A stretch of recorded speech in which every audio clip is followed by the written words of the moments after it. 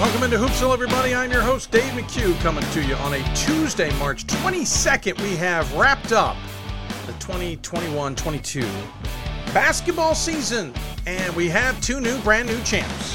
Congratulations to the Hope women and Randolph-Macon men as they crowned champions this past weekend. If you got questions for us, you can tweet us at D3Hoopsville, hashtag Hoopsville. You can join us on Facebook, facebook.com/Hoopsville. Lots of ways you can get a hold of us. Hope you'll take full advantage of them throughout the show. You can also email us, hoopsville@d3sports.com. I believe I mentioned that one. And lots of other ways, so please take advantage of them. Chat with us. We look forward to hearing from you. Lots of ways, etc., etc. Don't be a stranger. How you doing? Great championships, to say the least. It was fun to be out in Fort Wayne, where we had the biggest crowd I think we've ever had for Division III basketball. Except for the Atlanta 2013 championship, but that's a little bit of a different scenario. But 4,900 paid to be at the games on Friday. 3,800 paid for the games on Saturday. I don't know if all of those numbers actually were in the building, just because it's like kind of like baseball. You pay versus gate, but that was what we were told, and it certainly was capacity out there, to say the least. Wabash brought fans, Elmer's brought fans, Randolph-Macon was there in force, and so was Marietta, obviously. Looked great. Didn't get to the women's, but the women's looked spectacular as well. Pat Coleman and Gordon Mann out there for the semis, Gordon there for the championship. Great job out there at Duquesne. Looked pretty good there. Looked pretty raucous as well on Thursday and Saturday. Women's games, pretty good, to be honest with you. Thursday, Hope had a 15-point lead at one point. 13-point lead, though, going into the fourth quarter. Trine came all the way back and tied it. They finally kind of showed up or figured things out or whatever it was, and gave Hope a bit of a game before Hope was able to advance. Whitewater and Amherst was a good battle back and forth, with Whitewater pulling it off in the end. And then you had your championship, and that was a game that looked pretty good for much of it before Hope finally pulled away near the end. In the last quarter of the game, they kind of put their foot down and made an exclamation point for the season. Of course, you could argue Hope has been in this situation, well, even 2020, when we lost everything. So culmination of a championship there for a program that's been kind of at the top for the entire tenure. And then on the men's side, Friday, the games were pretty interesting. Scores, I don't think, indicated just how hard fought they were. First one between Randolph-Macon and Marietta, a much expected and looked at and penciled in rematch. Got pretty good in the first half. Marietta came back, got within close, and then Randolph-Macon did what Randolph-Macon's done to everybody, put their foot down with their own run, and then just inched away from them in the second half. Nothing the Pioneers could do about it. In the second game, Wabash versus Elmhurst was actually a pretty good game. Elmhurst, probably the best they've played all season. Absolutely clicking on all cylinders. Unfortunately, one unfortunate moment with Schreiber in about 5 minutes left to go in the first half, where a very hard foul, flagrant 2, and he was ejected from the contest. Kind of goes back to the fact that it put Wabash in a tough spot, because we didn't talk about it because it really wasn't picked up upon. They lost one of their key guys off the bench after the first weekend in Hardy. I think it was Hardy. I think I have the name right there. And that had a significant impact, because now you don't have that extra individual on the bench that you can come in. You had to go to other guys. It was unfortunate. Jess Hall, and not Hardy, Jesse Hall. 6'8", forward, freshman out of, interesting enough, Crawfordsville, Indiana. Left the program right after the first weekend. Many of us didn't pick up on it, and certainly picked up on it going into the championship weekend, though. But when Schreiber was ejected from the game, they didn't have Hall there to, right? Am I thinking of Hall? I think I'm thinking of Hall. Just paranoia that I've got the wrong guy. But double check here. Yep, it was Hall. He only played 9 minutes total in the opening weekend. Not sure what that was all about, but as a result, disappeared. They didn't have the backup they needed when Schreiber was ejected from the game. And Elmer's took full advantage of it as a result. And Elmer's punched its first ever ticket to the championship game, as did Randolph-Macon. And Randolph-Macon did to Elmer's what everybody has done. Elmer's got to an 18-17 lead with a great run in the first half, and then 21-5 run to close the half for Randolph-Macon, and then they walked away from there and basically ended it and won by the largest margin in D3 men's basketball championship history and tied the largest in NCAA men's basketball championship history. I think it was Duke UNLV. 30-point win over Elmer's for their first ever national championship. Really impressive, to say the least. Buzz Anthony got most outstanding player for the tournament, and Kennedy Schoenfeld for Hope got the most outstanding player on their side. We will talk to both of them coming up on tonight's show. They were both D3Hoops.com Players of the Year as well. They're also Jostens finalists. We'll talk to Buzz and Kennedy coming up. We've talked to them recently. We'll talk to them now that it's all over. Also ahead, Randolph-Macon Coach Josh Merkel will join us, and Hope Coach Brian Morehouse will join us. We'll then hear from the D3Hoops.com staff. Gordon Mann can't make it. Ryan Scott says he can. And I believe we'll hear from Gordon Mann or Pat Coleman as well, but I'm not positive, actually. Forgot to confirm. But we'll talk about the tournament and everything that took place as well. So there you go. Great events. Fort Wayne, the arena did a nice job of rolling out the carpet and welcoming everybody. There was a lot of things else going on, just like there was a lot going on in Pittsburgh. Pittsburgh had the men's basketball championship weekend as well, the first two rounds, which the women got to go see one of those games.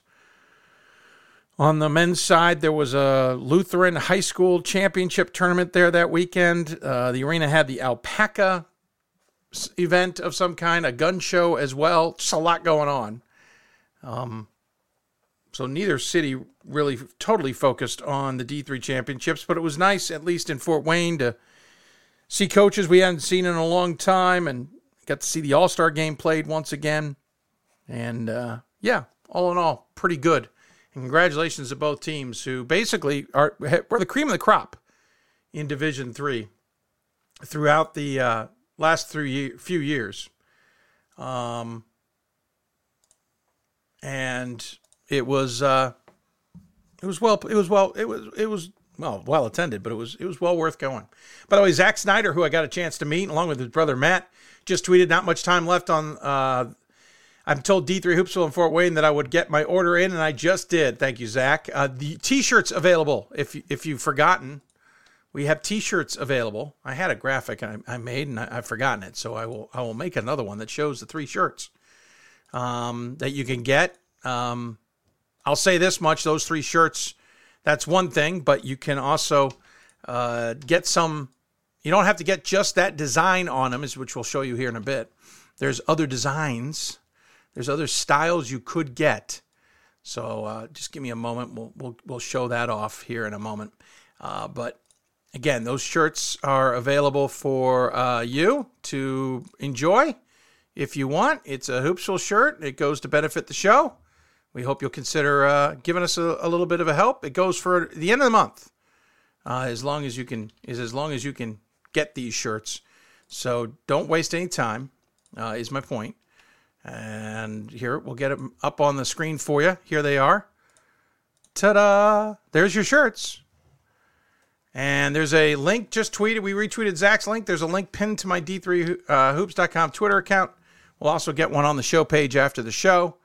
Those are the shirts, 3 different styles, and you can get 3 different designs. There's different designs, different colors, lots of things you can do on there. So please don't hesitate.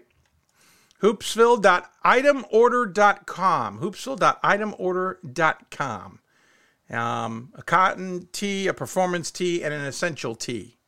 Not in that order. From left to right, it's on the picture you're looking at, performance tee, essential tee, cotton tee.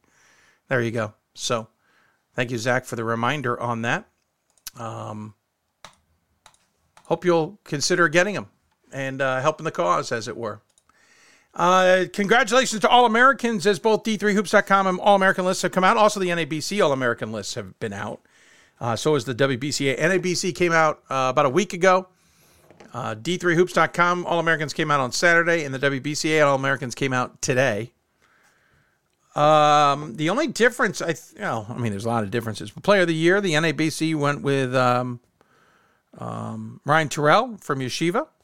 Of course, we went with Buzz Anthony, but the NABC or the WBCA and D3 Hoops all went with Schoenfeld from Hope. So congratulations to her on the double selection there. National Coach of the Year went to GP Gromacki on the women's side for our selection. Went to Meg Barber for the WBCA. On our selection, we went with Josh Merkel for Coach of the Year. NABC, actually, I don't know if they announced that. Did they? I'm just typing it in real quick to see if maybe I've forgotten or missed it or something along those lines. I'll have to look it up. I am absolutely unsure of whether that is something they've announced or not on the NABC side. One of those things where sometimes you just can't keep track of it all. I know they announced the All-America list. The question just becomes whether they announced more than that. But we'll double check throughout the show. But I didn't remember seeing it. So if you've got questions, tweet us at D3Hoopsville, hashtag Hoopsville, email us hoopsville@d3sports.com. We're live streaming on YouTube, youtube.com/Hoopsville. You're allowed to ask us questions there as well. We're also on Facebook, facebook.com/Hoopsville. Send us a comment there if you so choose as well. We'd love to hear from you and interact with you. Again, coming up, Josh Merkel will join us from Randolph-Macon. We'll talk about the national championship, what it means for him, the program, the school. Believe it or not, it's Randolph-Macon's first national title, I believe, in any sport. Then we'll have Buzz Anthony and Kennedy Schoenfeld from Hoop, from Randolph-Macon and Hope on to talk about being players of the year and national champions, of course. And then Brian Morehouse will join us, and then Ryan Scott and others. I just got a tweet. Oh, thank you. Zach Snyder, I appreciate the assist on that. They did give Josh Merkel the Coach of the Year. That was announced. Oh, that's why I missed it. It came out earlier today. I hadn't seen that earlier today. So Josh Merkel cleans up both Coach of the Year honors there. I think the picture they're using is a D3 photography photo, if I'm not mistaken. D3 photo guys were awesome, both in Pittsburgh and in Fort Wayne. If you get a chance, we'll try and send out a tweet later as well. The portfolios were outstanding. Really great to see. And fun stuff. Let's see here. Trying to see if maybe they've already tweeted them out. I can just cheat and grab them now.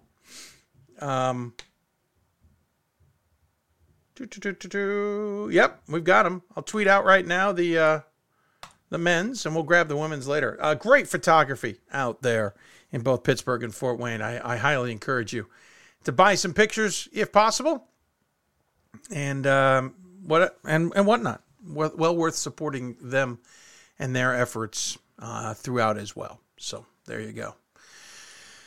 Just a little bit of business. This is our last video show of the season. This is how we do it. We do one more video show to wrap the season up, and then we will get to go to podcast idea. Now, in the past, we've struggled a little bit with this, but it has been a few years since we've had a normal year.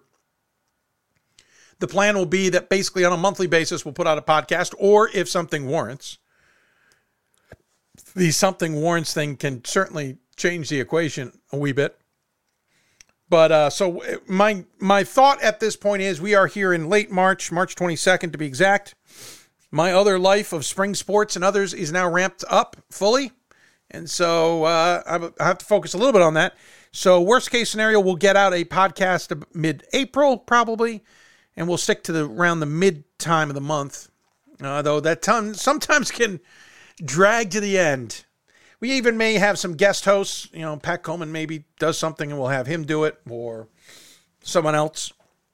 But that gives us April, May, June, July, August, September, and October. So 7 shows to do.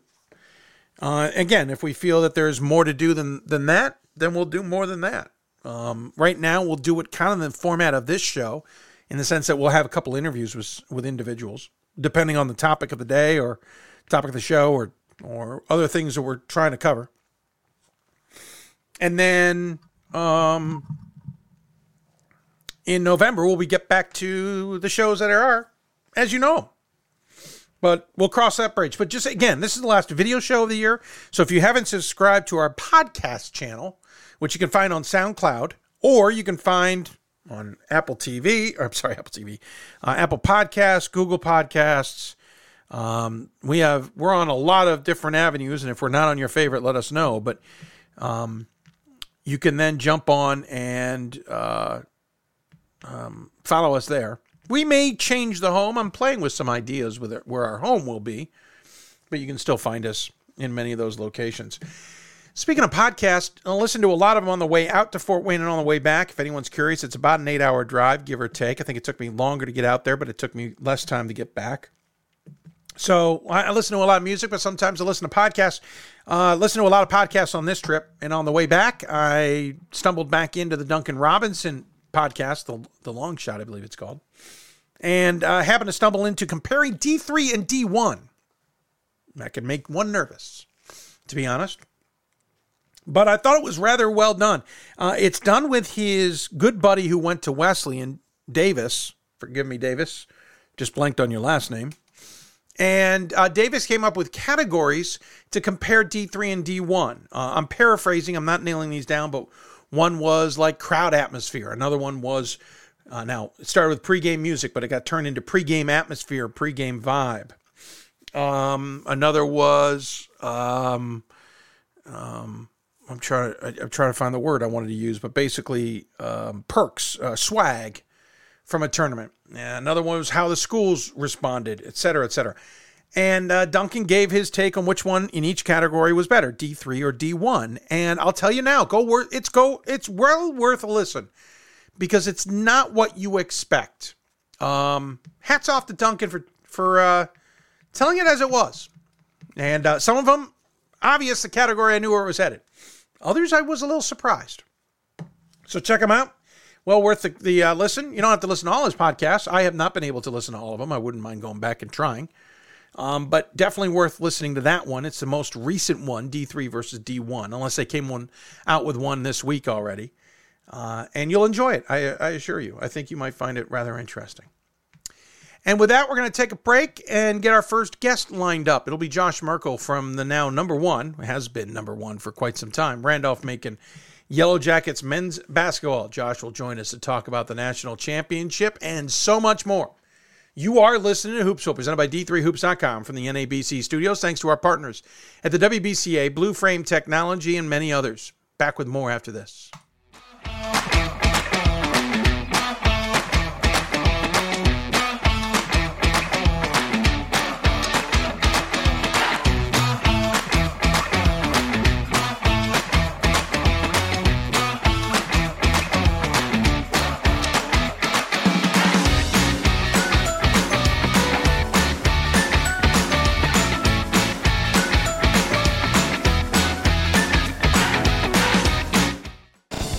These are your teams, your players, your community of fans.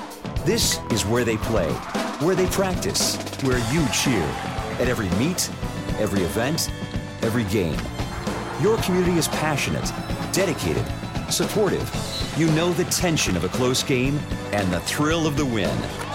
So while you're cheering, keep an eye out for anything out of the ordinary.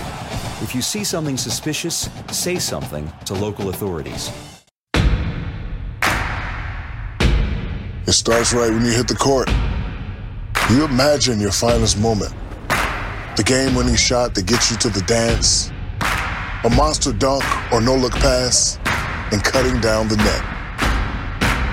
Sports lets us dream of our own success. And prepare us for our finest moments on and off the court.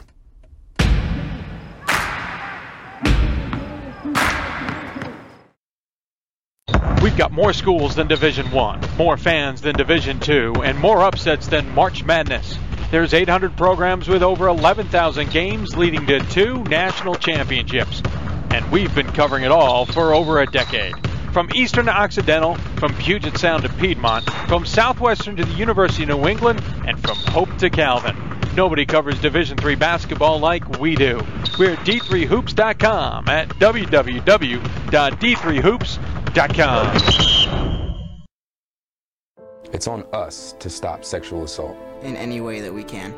To get a friend home safe. To never blame the victim. It's on us. To stand up. To make our community safe for all. It's on us. It's on us to look out for each other at parties. It's on us. To be more than just a bystander. To step up and say something. It's on us. All of us. To stop sexual assault. Learn how and take the pledge at itsonus.org.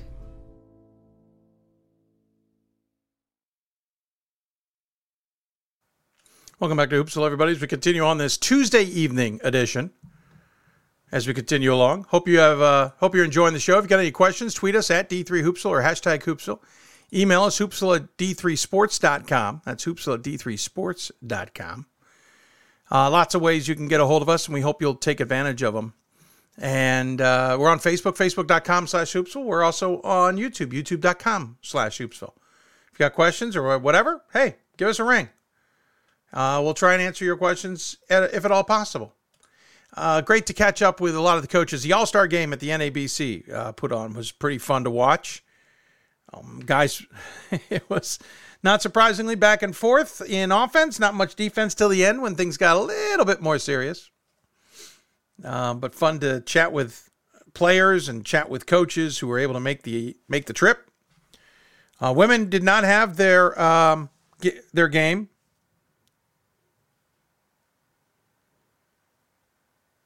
Sorry, just got a text I had to deal with. Never mind. Sorry. Women did not have their All-Star game, and we hope to see that back here relatively soon from the women's side. It certainly was worth doing, and we hope that the women will take advantage of it in the future and get the funding and everything in place to be able to do it as well. With that in mind, we now actually end the bids, by the way. We turn over to a new bid cycle, which is why we'll be back in Fort Wayne until 2026. I believe we're in Salem for the women's on the next run. More importantly, though, we're actually in Dallas for D1, D2, D3 for women in 2023. I'm not sure. The men's will not be made up for what we lost in 2020, and I don't remember if there's another one set up yet or not. We'll certainly look into that in the offseason. With that in mind, let's talk about the number one team in the country and now the defending champs, the champs of 2022 on the men's side. It is the Randolph-Macon Yellow Jackets. Had a tremendous run to the championship, to say the least. Finished with just one loss in overtime by a basket. That close to perfection. Something I didn't really think we appreciated until the end when they dominated their way through the NCAA tournament, winning every game by, I think the average was 25. Joining us on the Blue Frame Technology Hoopsville Hotline, it is Josh Merkel, who joins us to chat all about it. Coach, good to see you. Congratulations. I know this has been long in coming. I'm curious, now that you had a couple of days to kind of let it soak in, what's it feel like? Feels good, Dave, and thanks for having me on. Always good to talk with you. It might feel better than I expected. Just to see the joy on our guys' faces, the whole experience of the struggle and then cutting down the nets and the family's joy. It's pretty neat, pretty special. NCAA does a great job. You guys do a great job covering. And, I think guys are going to be excited for a while. Yeah, I have a feeling they'll be pretty excited for a while. Speaking of excitement, it was so exciting that Fundenberg shaved his beard. I saw video, and he had this long beard going, made him very recognizable. I didn't recognize him on the video. I'm now begging to know, and maybe you don't know. Was that all pandemic based? I don't know if it was pandemic based. Funny, it has he's got a lot of hair, so he'll grow out the top, he'll grow out the beard. I think he just a little superstition that he didn't want to cut it until the season was over. Fair. And as soon as the season was over, it was coming off. So he went from like a fifth year to looking like a sophomore freshman again. Yes, he did. Yes. Again, if someone hadn't mentioned his name or put a graphic up, I would not have realized it was him. So true. I mean, again, long beard, but soaking in and taking it in many different ways. One of them is apparently shave the whole thing off. At this point, are you just going to go without shaving? I mean, you've won. Is your superstition the other way around? Maybe I used to, but I don't have many superstitions now, Dave. I don't know that I have any. So I shave every morning I wake up. It doesn't look good. I can't grow a good beard like Fundy. Yeah, if I could like Fundy, I might. I can't shave every day, but I can't grow a beard either to save any part of my life, much to everybody's happiness. Obviously, I'm more curious about a lot of things, but I'm curious about how the school reacted. We knew they came out and supported you well. I heard from a few friends, even in the ODAC, former ODAC members, which I missed in Fort Wayne, but they were there on hand. But what was the reaction like when you guys got back to Ashland, Virginia? Man, the community of Ashland, they've always been behind us, and they're always excited about our guys, and not just winning, but how we win. And they were awesome. So when we flew back and pulled onto campus, there was probably about 150 people cheering the guys on and welcoming us at the fountain. And then on Monday, they closed down the dining hall. They had food outside for all the students and any alums and supporters that wanted to join. And then we went into Crenshaw, and I spoke a bit. Buzz spoke a bit. Our AD said a few words. And so it was really special seeing the excitement and joy that we can bring to the community around Ashland. I told you this on Saturday, and I said it on the broadcast. I basically said what Hal Nunley couldn't do, what Webb couldn't do, what Nate Davis and Mike Rhodes couldn't do. You ended up winning a championship, and it almost seems shocking to me when I look at Randolph-Macon history that there hasn't been a championship. It always seems to come up short. What was different about this year, knowing the history of Randolph-Macon, that you guys were able to pull this together? Well, I think, number one, those guys have set the foundation brick by brick, and you can't underestimate that work that they've been putting in to build that tradition, to come up short and yet keep striving and keep trying. I think more so it shows just how hard it is and how things have to fall into place, go your way. You have to be talented. You have to be a good defensive team. You have to stay injury-free, which we did. You have to have the absence of some bad luck and some bad bounces. I mean, we were really working on, I remember, I think Chattanooga advanced on that half-court shot. The guy is going left, and I'm like, guys, I don't know what we would do differently in this situation other than we can't only be up 2 in a game like that and with them having the ball. So, Dave, I could say all day the players, the Buzz Anthony, Miles Mallory, but everyone really buying into their role, and then having a talented group and an older group and older guards, strong guards, in Josh Talbert and Buzz Anthony. Just a couple of reasons why we were able to punch through this year. Now you go back, you lost the one game by a single point, Christopher Newport, in overtime back on Sunday, the 28th of November at the CNU Classic.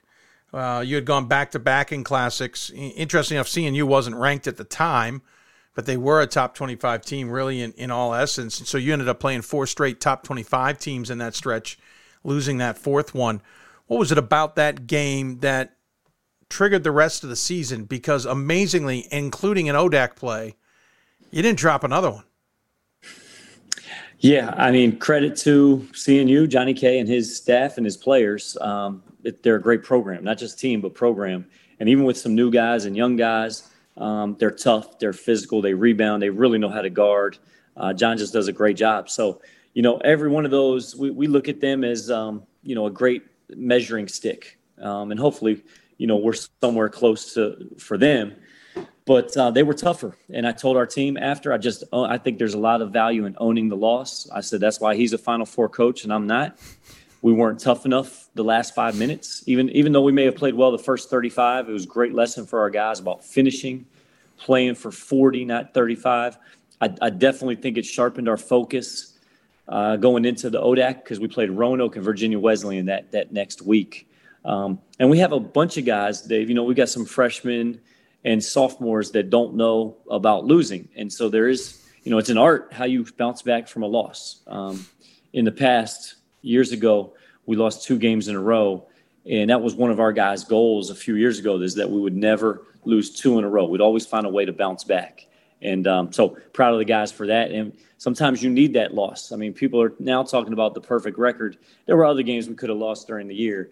We just wanted to keep getting better. And sometimes, having a loss can wake your guys up and really make people aware. Growth happens in the extremes. Losing is an extreme. Losing that when we were led by 35 minutes was extreme, but it certainly helped us grow. You guys, prior to that, in the previous 6 games, had 3 games 10 points or in single digits. after that, you had 3 games in single digits the rest of the season, and they came in a 4-game stretch at the end of January, beginning of February. You guys defensively went to another world, and you seem to keep going deeper into that hole, as it were, the rest of the season. I know that I've always heard the adage, and you've said it, unless you play defense, you're not getting on the floor. It doesn't matter how good you are offensively. You guys really took that to another edge, because I'm blown away by what you did to really, really good teams.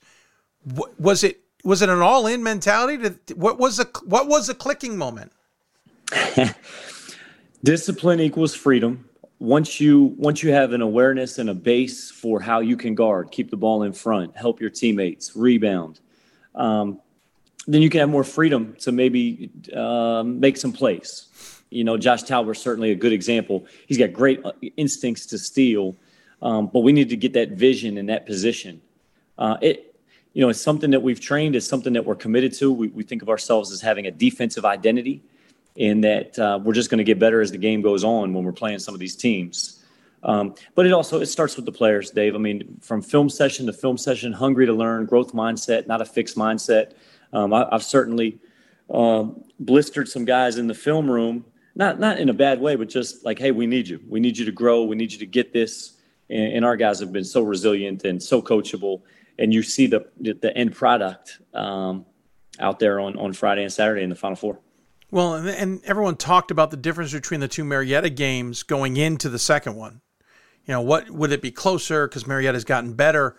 And I guess it was because of that defensive mentality. You guys were playing more players. You were deeper offensively, because it seems those guys had bought in defensively. Yeah. I mean, we're not going to put you out there if you can't add some value. And I think guys had been doing that. And shoot, there were even a couple guys I would have loved to get in there. Couldn't quite pull the trigger, but some guys that are really close to being ready that should be able to help us next year. I don't know, Dave. I think with all the things that have gone on within our group, referencing get to the Sweet 16, seasons canceled for COVID, don't have an opportunity to play for a championship last year, with some really good players and good teams, there was just this sense that we are not going to let this opportunity pass us by. I also really think it speaks to the love that our players had for each other, especially our seniors. That was a theme that was running through. So when they're in a film session, they're thinking about their guy. Man, I got to be locked in. I want to be at my best for Buzz Anthony, for David Funderburg. And that's a powerful feeling when guys – that's where the click starts to happen, is when those guys are doing it out of love. I know it's just one championship, and what has lost for the last couple of years will certainly sting for a while.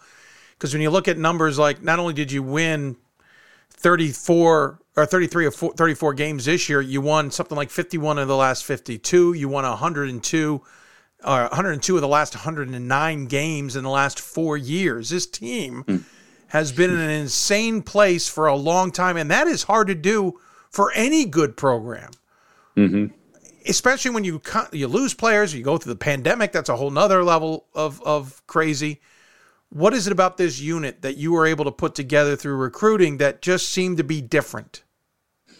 Well, we certainly have plenty of talent. I heard Coach Bain say, that they had an embarrassment of riches. So I can certainly echo and understand that.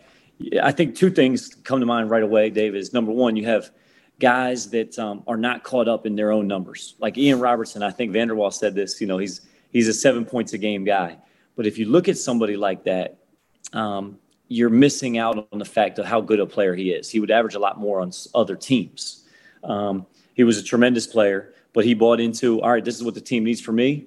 If it means we're going to win, I'm all in. And I think we had more winners, more focused on being part of something bigger than themselves. And that's huge. And then you have, the speed of the leader determines the speed of the pack. So Buzz has been all in on basketball and improvement and winning since he got to campus. And then as he matured and grew on his leadership journey, he was just pulling guys with him, and they don't even know it, and he doesn't even know it, but they didn't want to let him down. But we could get a lot done when you have a locker room leader like him, who's always present every single practice session and is essentially a coach on the sideline, really giving high-level instruction and helping us solve problems. It was amazing. You talk about Buzz, and we were going into that final game, and Elmhurst is known to shut down the best player on every team. They had done it against Wabash with Jack Davidson. They had done it pretty much every game in the tournament. They had done it with other games throughout the season. Hooker is an amazing defender on ball and off.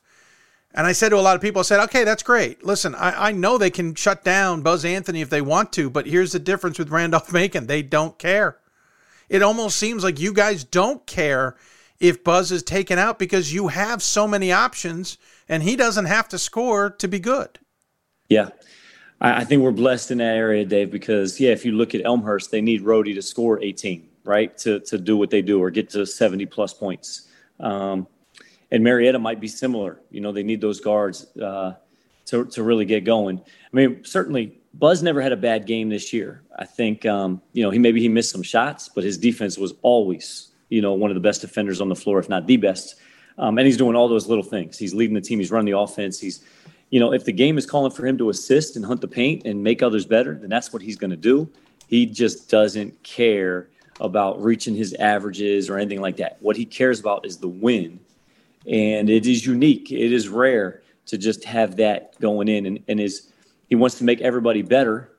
And so when you have that, and we, Dave, I've said this before, but I credit the ODAC because we saw great players, great defenses, Hampden-Sydney, Guilford.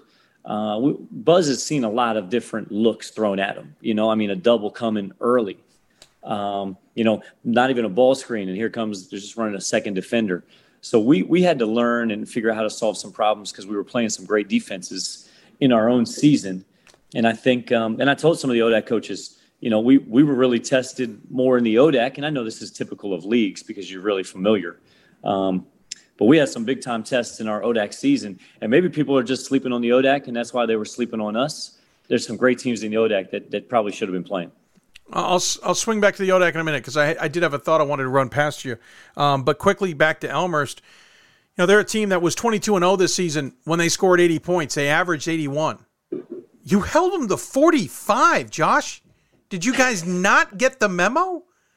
They're a good offense. What was the secret? Listen, I know you have a good defense, and you've done this to every team, but how do you hold so many good teams like an Elmhurst to a 45? I mean, what I would say is our offense is also good defense. When you make people guard multiple actions and make them run around a little bit, you can take a little bit of energy and conditioning out of them. So that's one key is we're going to make you we want to get into your legs a little bit, make you guard multiple actions, not turn it over and give you easy ones. And then secondly, I don't know, our guys take great pride in the defense. We say defense travels. We talked about bricks. I don't think it's any different than what other teams do. I think maybe our guys have the capacity to do it. They're extremely connected.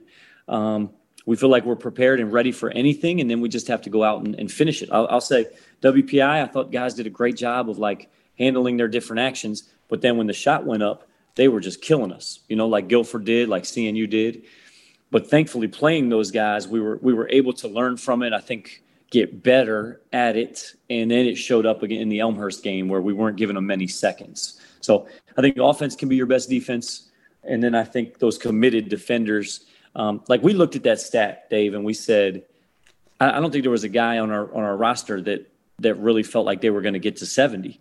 And so we took a lot of confidence from that because we had done it. It's not like we're just talking about it. It's what we have done to some other teams.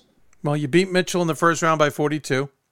You beat Babson in the second round by 16. You beat both Mass Dartmouth and WPI by 23 each. You beat Marietta by 18, and it didn't even feel that close. And you ended up beating Elmhurst by 30.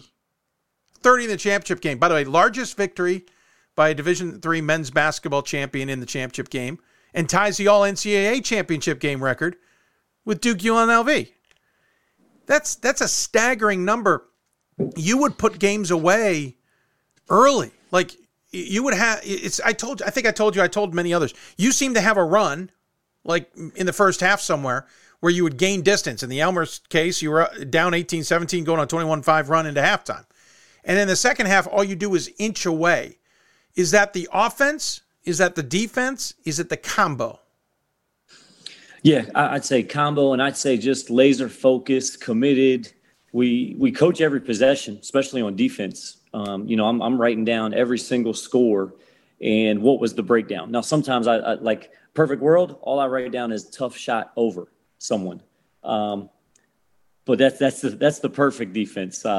There's a lot of, we call them defensive crimes, and we just continually point those out, not in a, make you feel bad way, but like, we need you to close this gap and fix it so that people are watching. We've got some talented coaches and players watching this film, and they're going to take advantage. If someone gets scored on in the post, they're going to take advantage of that. We've always been working to close those gaps, Dave. And I would say that's probably the biggest thing. But, we've taken, ever since we had some painful losses, didn't advance in the ODAC tournament early on, and certainly in my coaching career and in some of our players, there's just been this emphasis on winning every possession. I think that's what's reflected in our margin of victory, that guys, you can't take plays off. You play to the standard. We do not play the scoreboard. I was coaching those guys. I was coaching those guys in the last minute because we think every possession really does matter. Yeah, I saw you coaching in the last minute, very much so. By the way, quick note, I know you don't like it being called a 3-2. For the layperson, that's the best way to describe it for him. Mo Cassera certainly did his fair share of 3-2, and he knows defenses as well as anybody. But what I was a little surprised by is, and I kind of forgotten, to be honest, that you and Dale Wellman had been coaching buds at Eastern Kentucky. I know he plays something similar, but I feel like I wasn't watching the Nebraska Wesleyan defense there. Do you two have similarities, but a lot of differences that makes yours just more unique? Yeah, because I think it can morph, just like an offense will morph. You could have the same offense, but you have different personalities running it. And I think that's what it was, is he had a little more length than probably we had. So we have to make up for it maybe with quicker feet and more active hands or whatever that is. There's certainly, you're giving up something in that 3-2. And the fact that we've played it for as long as we have, we've been able to make a lot of mistakes and kind of fine tune. I know this with Dale, that his team really believed in it. Like when he was like, hey, do you want to go man or zone? They were always, maybe go to the zone. And our guys kind of fought that until this year. And, this year they knew how good it was for us. We probably said before every game, hey, it needs to be good for us this year. I've had teams that were better man defensive teams. This one was still learning, growing. We had some young guys out there that, probably the zone helped hide some deficiencies. And, it's hard to just pound it inside when you're doing that, and it can create some turnovers that can get your offense going. Yeah, and you guys, of course, didn't stick with it the whole time. I saw you changing in and out of it throughout the season, throughout a game, et cetera. Back to the ODAC. I said this this weekend to a lot of people because I think I kind of realized it myself. Yeah, we all thought the ODAC was a bit down in the last couple of years. I think in reality, you were just smoking them. You were absolutely taking it to some teams, and it made us not appreciate maybe just how competitive that conference has been, because about midway through this year, I kind of remember looking going, you know what? It's better than I think it is. Randolph-Macon's just beating everybody. Yeah. Is that fair? Yeah, we could talk about whether another one should have been in there. I think happenstance, Roanoke beats Guilford once, and you do have a second one in there. Mm-hmm. But just from your scope, was it because you were so much better that the rest of the ODAC maybe didn't get the attention it normally gets? I think you hit it on the head in terms of that one, kind of part of the system where, Roanoke's not on the board because Guilford's on top of them, and so no one can consider Roanoke. Both those teams could easily have won some games in the ODAC tournament, especially if they got to host. Just think a lot of those teams in their programs. So yeah, I don't know, Dave. I think a lot of the guys that we're competing against, and I hope that we're more than a one-bid league moving forward. I'll just say that. Yeah, no, I think you guys normally are. I think just happenstance, really, to be honest with you, more than anything. Looking ahead, okay, you lose Buzz Anthony. That's going to sting a little bit. You'll lose some other guys like Ian Robertson. By the way, apparently he'd like to play Marietta as much as possible. 20 points in November, 22 in the semifinals. But you also bring back a ton of this team, including Mallory. This isn't one trick pony. You guys are kind of set for a while, and I'm sure this will help recruiting too. You guys must be excited. Oh, super excited. Yeah. Well, we're going to miss those four guys, and they brought even more than, you can look at the stats, but they just brought so much to the locker room and the camaraderie, and they've been through a lot, so you know how tough they are. Ian, is just a big game shot maker and an awesome teammate and extremely coachable kid. So, I'm going to miss all those guys. Daquan Morris from the Hill School and certainly David Funderburg too. It was a really strong core, man. No one's won more than those guys have in their time together. But I'm excited. I mean, Miles and Josh are gym rats. They're always in the gym. I'm excited to see and partner with them and see what they're going to do and work to improve on. It felt like the last couple years that it was my job not to screw them up, my job not to mess up.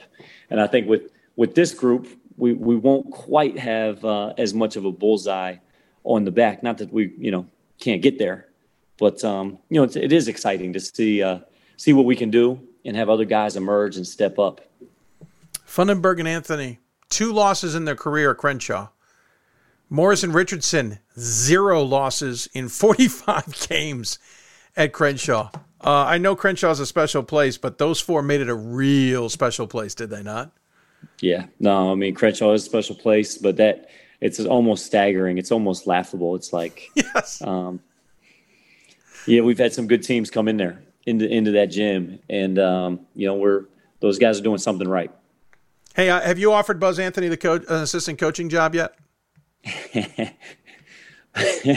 Buzz is going to be playing overseas, and but he's always I think, as you know, I think extremely highly of that guy, and I think that guy could be a Brad Stevens, Shaka Smart, coaching at the highest level, coaching the NBA. His basketball IQ and how he teaches the game is on another level, especially at his age. Yeah, no. Looking forward to seeing what he does. Looking forward to talking to him. He's probably waiting for us to get done with this so we can talk with him and Kennedy Schoonfeld. But, hey, I appreciate the time. I'd love to talk about this forever. I just got a kick out of watching you guys because I was so amazed by the way you played, especially down the stretch. But congratulations on the championship. I know that will get put in a special place in the new building. Hey, we saw lots. I was going to say, by the way, well done balancing up on the ladder, cutting nets with 2 children, including that one in your arms. That was well done. Thank you. Hi. He's got the same look he did in Fort Wayne. What is all this, Dad, and what is going on? He did a pretty good job of keeping quiet. I was proud of him. No, he's done a great job. Did better than my daughter, who I could hear upstairs, who's much older. Hey, Josh, thanks for the time. Really appreciate it. Congratulations on the championship, obviously, and congratulations on everything you guys have accomplished. I know this will probably open the door for some more Yellow Jacket teams as well. As always, we give the coach the final word. Any final thoughts you want to share with those tuned in? Oh, Dave, no, thanks for talking Randolph Macon Hoops. Love shining the light on our guys, our team. Love the job that you do, D3 Hoops. Super appreciative of your time and the energy that you put into this thing. So thank you. Well, thank you, Josh. Looking forward to maybe shooting hoops someday, but shooting the breeze someday as well. Congratulations. Enjoy the summer and enjoy the family. All right, Dave. You too. See ya. Take care. Josh Merkel joining us on the Blue Frame Technology Hoopsville Hotline. Fun to chat with him. Great chatting. Look forward to catching up with him down the road as well. By the way, a lot of people thinking this might lead to a D1 job possibly in the future for him. I'll be honest with you. I don't know. I think an absolute perfect job has to come along for that to happen. I don't think he's just leaving Randolph-Macon like others have because a job has come their way. But we'll see. You never know. I'm sure he'll get some phone calls. We'll take a break. When we come back, Buzz Anthony and Kennedy Schoonfeld join us on the show to talk about the championships and being players of the year. You're listening to Hoopsville, presented by D3Hoops.com from the NABC studios. Back with more after this.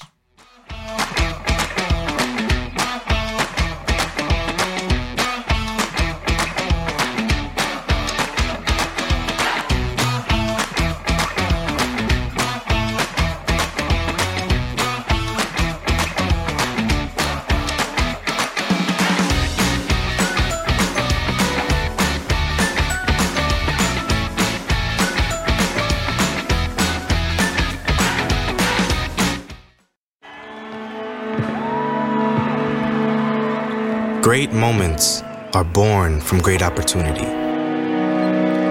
That's what you have here tonight. That's what you've earned here tonight. This is your time. Now go out there and take it.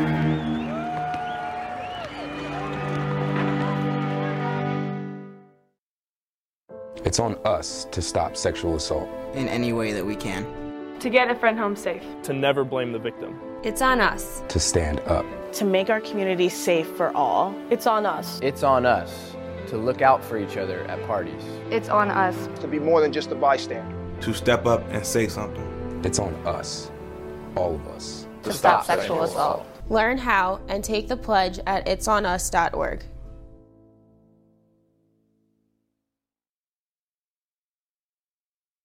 There are over 480,000 college athletes. Only 2% would go pro. That means over 470,000 will not get a shoe contract. No autographs. No private jets. No fan clubs. No Hall of Fame inductions. Instead, they will walk away with something much more valuable.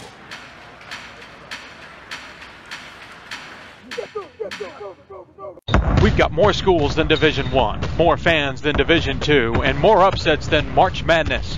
There's 800 programs with over 11,000 games leading to 2 national championships. And we've been covering it all for over a decade. From Eastern to Occidental, from Puget Sound to Piedmont, from Southwestern to the University of New England, and from Hope to Calvin. Nobody covers Division III basketball like we do. We're at D3Hoops.com at www.d3hoops.com.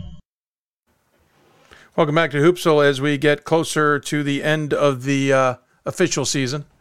We always joke we don't wrap up the season until we finish up Hoopsville. We're on the season finale. Reminder, we'll go to podcasts moving forward from here. If you've got questions for us, tweet us at D3Hoopsville, hashtag Hoopsville. You can email us, hoopsville at D3sports.com. You can also, by the way, if that's not working, let me know. We're on Facebook at facebook.com/Hoopsville.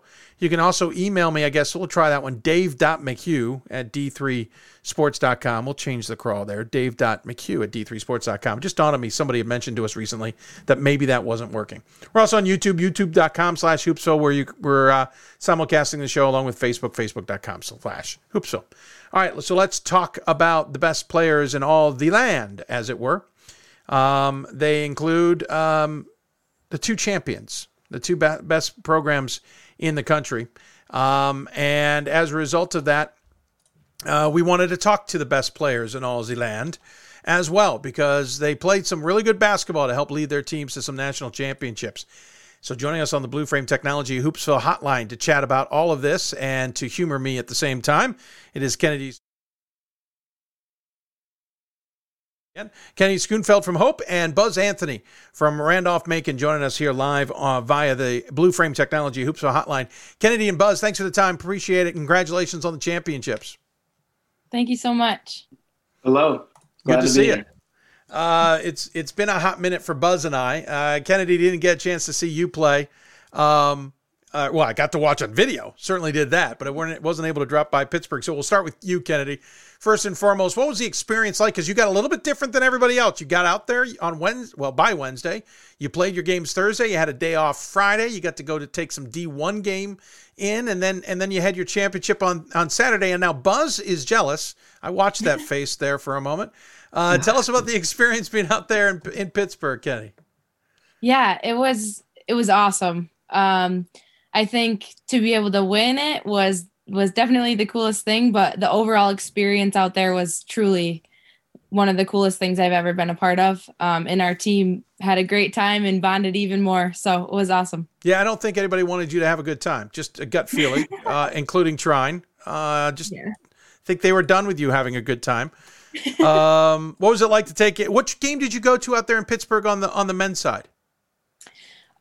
We got there about halfway through the Loyola Chicago and Ohio State game, and we stayed through halftime of the Villanova game. So couple of them. Actually. And then you got recognized at halftime of that second game, didn't you? They brought you guys out. We did, yeah. Not too shabby. What was that like to be recognized on the floor? Super cool. Yeah, just something that I will cherish forever for sure. I mean, we had seats like right behind the bands, so we were like courtside, which was awesome. And then they brought us onto the court. So yeah, it was just a really awesome experience for sure. I'm sorry it didn't work out so well for you, Kennedy. I know. Really a shame. Really is. Buzz, you had a little different experience there in Fort Wayne. First and foremost, that is the biggest crowd, I believe, at least in recent memory, for any Division III game outside of the 2013 championship game, which was free to everybody who showed up in Atlanta. What was it like to play there on Friday night? Because that place was rocking. Man, it was unreal. I'd never been to Indiana, so I think it started with the myth of Indiana basketball being on the East Coast. Kid growing up watching Hoosiers, so we kind of bounced around on our trip there, but our last leg was flying to Toledo, Ohio, and then driving 2 hours into Fort Wayne. So some guys were playing like old country music, try to get the theme feeling right and driving the bus in. So I think it started with that, and then it didn't disappoint. Really cool seeing the game after, too, with all the Wabash fans, and I think it was only like an hour away. Did you say Wabash fans? I did. Okay, we're fixing this now. Kennedy's laughing because she knows better. Wabash. My apologies. But no, you're fine. I'm fixing it now. I've heard some people stick on that. I've never heard of anybody thinking of it was Wabash, but I've heard it like a dozen times now in the last week. Hey, did you guys measure the rims officially, since it was all about Indiana and basketball, Hoosiers, et cetera? Did you go make sure it was 10 feet and 94 feet and all that stuff? We did not. Okay. We didn't. Well, it didn't seem to hurt you guys too badly in your games. But I know that this is probably obvious, but I got to ask, what's the feeling like, Buzz, to win the championship? I mean, what you two both have is unique because you're both part of programs that since the tournament got shut down were, if you weren't favorites, you certainly were in the mix to win a national championship every single year. 2019 obviously didn't go that way, but 2020, both your programs were pointed in that direction. And 2021 probably pointed in that direction, and then this year. So, Buzz, from your perspective, what's it like to get that accomplished, to win the championship that just didn't exist for so many years despite the success? It's great. I know I've spoken a couple times just about, for those seniors that these past 2 years that weren't able to have this experience in Indiana, it meant the world to them. I know for us, we had a good amount of them came and traveled to our games. So seeing them in the stands was beyond cool. Hanging out with them after the game and sharing that moment was really special. So I think that was probably the biggest thing. And then, even a deep breath, even kind of almost just years of some pent up dreaming, feeling like you deserved it, even though winning is not fair. You don't deserve, anything. That's the awesome part about March. But just an awesome sigh of relief. For Randolph-Macon, it was the first national championship ever. So it was really cool to do that for our school. Kennedy, from your perspective, yeah, that's true for you guys, Buzz, for any program, which is just mind-boggling considering how good Randolph-Macon usually is in all aspects of sport. Kennedy, from your perspective, what was it like to finally get that championship you guys have been kind of angling for years?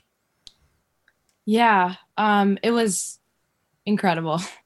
I think similar to what Buzz said, I think there was a lot of like pent up energy, pent up excitement, because there was a lot that we didn't get to experience the years before. And I think we were mostly just grateful that there even was a tournament this year. And just grateful for the opportunity to compete for a national championship. No matter what happened, we were just really grateful for that. But to be able to win one now and bring that back to the Hope community is something really special, and we'll definitely remember it forever. So, Kennedy, your games were a little bit nip and tuck, for lack of a better description. Buzz, in the meantime, their games were close for the opening 10 minutes, and then they were blowouts. They're just in another world over there in Ashland, Virginia. You guys had, I think it was a 13 or 15 point lead going into the fourth quarter against Trine. They come roaring back, which probably in your book, not the most surprising thing in all the land. But you also in the championship game had a battle with Whitewater for much of that game.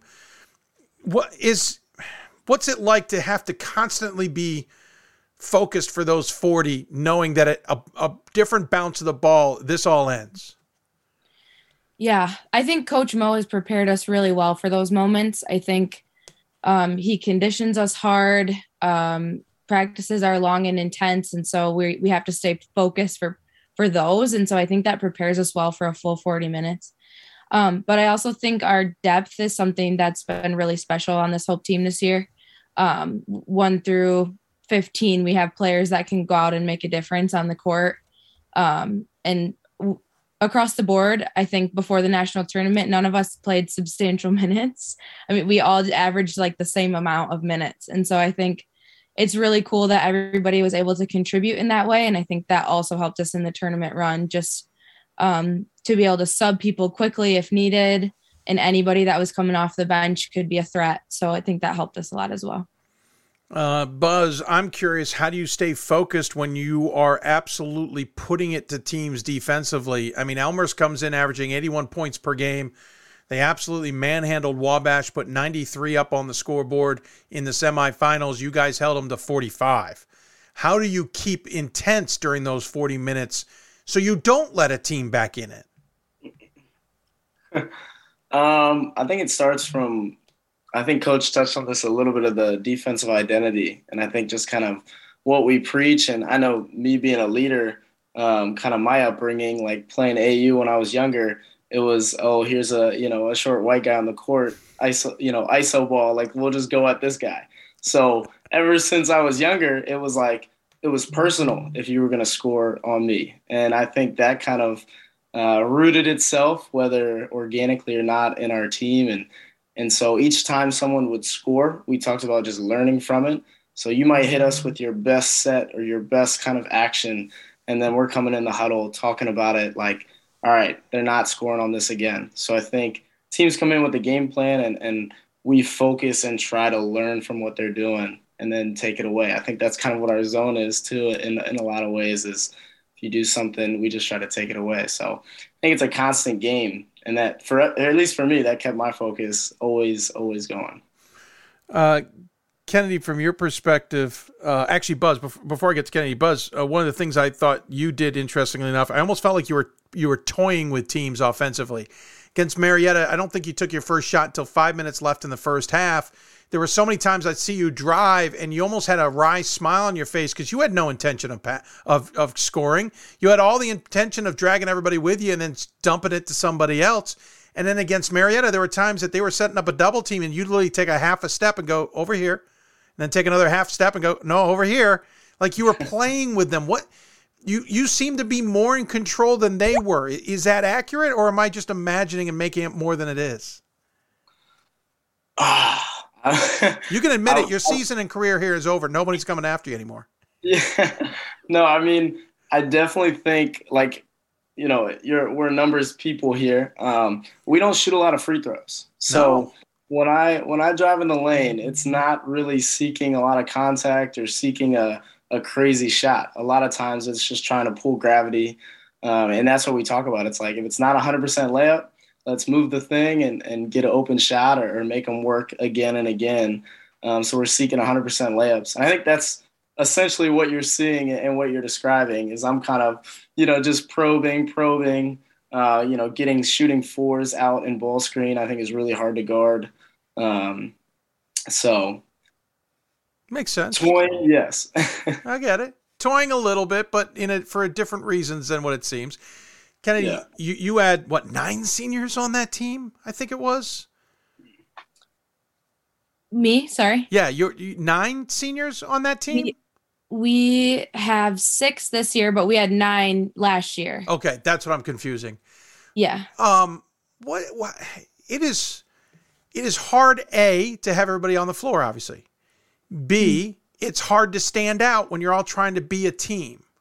What's that dynamic like as a group, as your core seniors, to try and play together with the common goal when you've been around so much? Not everybody's going to get the ball.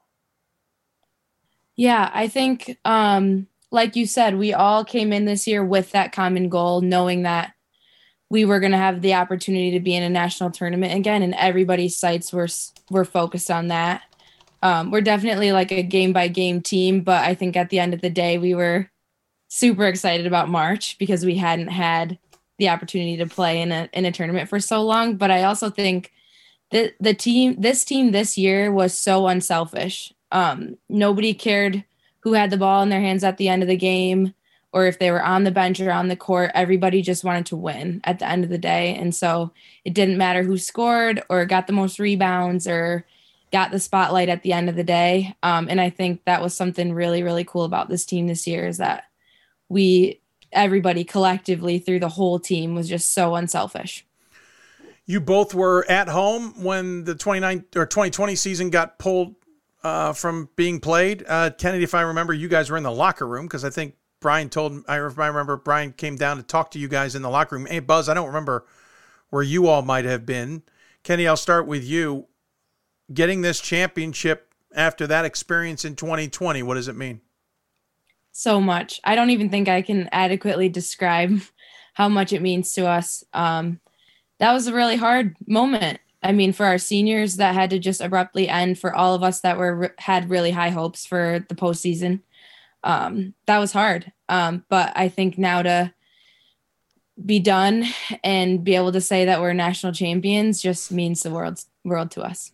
Yeah, I can understand that. Buzz, same question to you. What's it mean considering what happened in 2020? Yeah, I would say similar answer as Kennedy said. I mean, I know in Fort Wayne they had like the Atlanta banner up. Yeah, right? That was almost brought back some memories, and even how special that year was going to be, being able to do it with the Division I, Division II, and I know we had talked about that some, and so it almost feels like it's a 3-year worthy championship, winning it this year. So, yeah, like she said, it means the world to our group, to our seniors, to our school, to be national champs. You're both also players of the year for D3Hoops.com. Kennedy, you also received it from the WBCA. Buzz, we don't know what the NABC was thinking giving it to Ryan Terrell. I'm just saying that because you're on the air.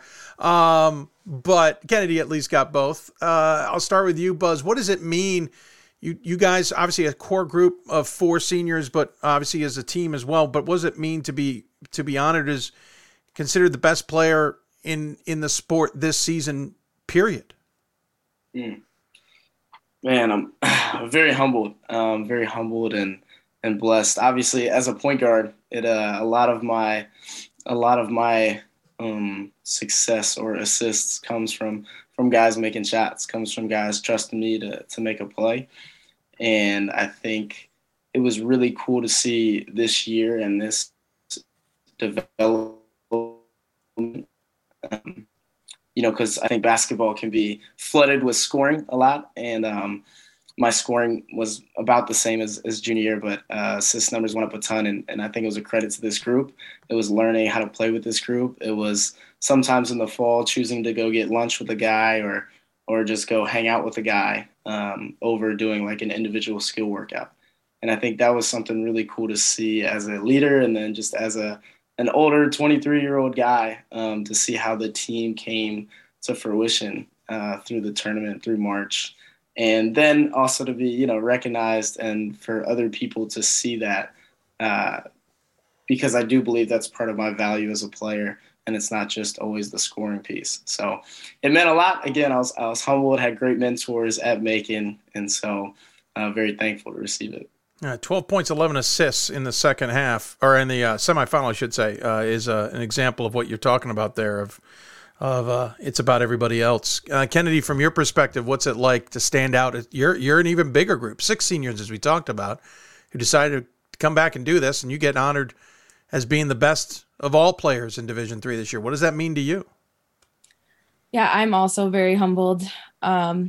I truly don't think that I would be the player or person that I am without our coaching staff that's worked with us day in and day out, both in practices, but also in individual skill workouts during the season, and just meeting for coffee, meeting for lunch. They have instilled a lot of things in me. I've learned a lot. I've grown a lot in my time here. And so I owe a lot of that to them.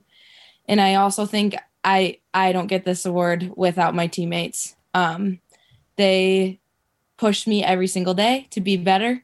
And they're truly some of my very best friends. And so I don't think that I would be anywhere close to getting this award without my team. So I wanted to give them a shout out as well. I'm so honored, but credit goes to them and to my coaches.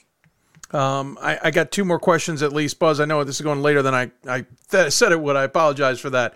Losing track of time, quickly chatting with you guys. But you're both Jostens finalists as well. And that obviously doesn't mean just what you do on the court. It means what you do in the classroom and what you do in the community as well. We'll find out what the Jostens results are later this week. But Kennedy, from your perspective, what does it mean not only to be recognized just as a finalist for what you do on the floor, but what you are as a person, essentially?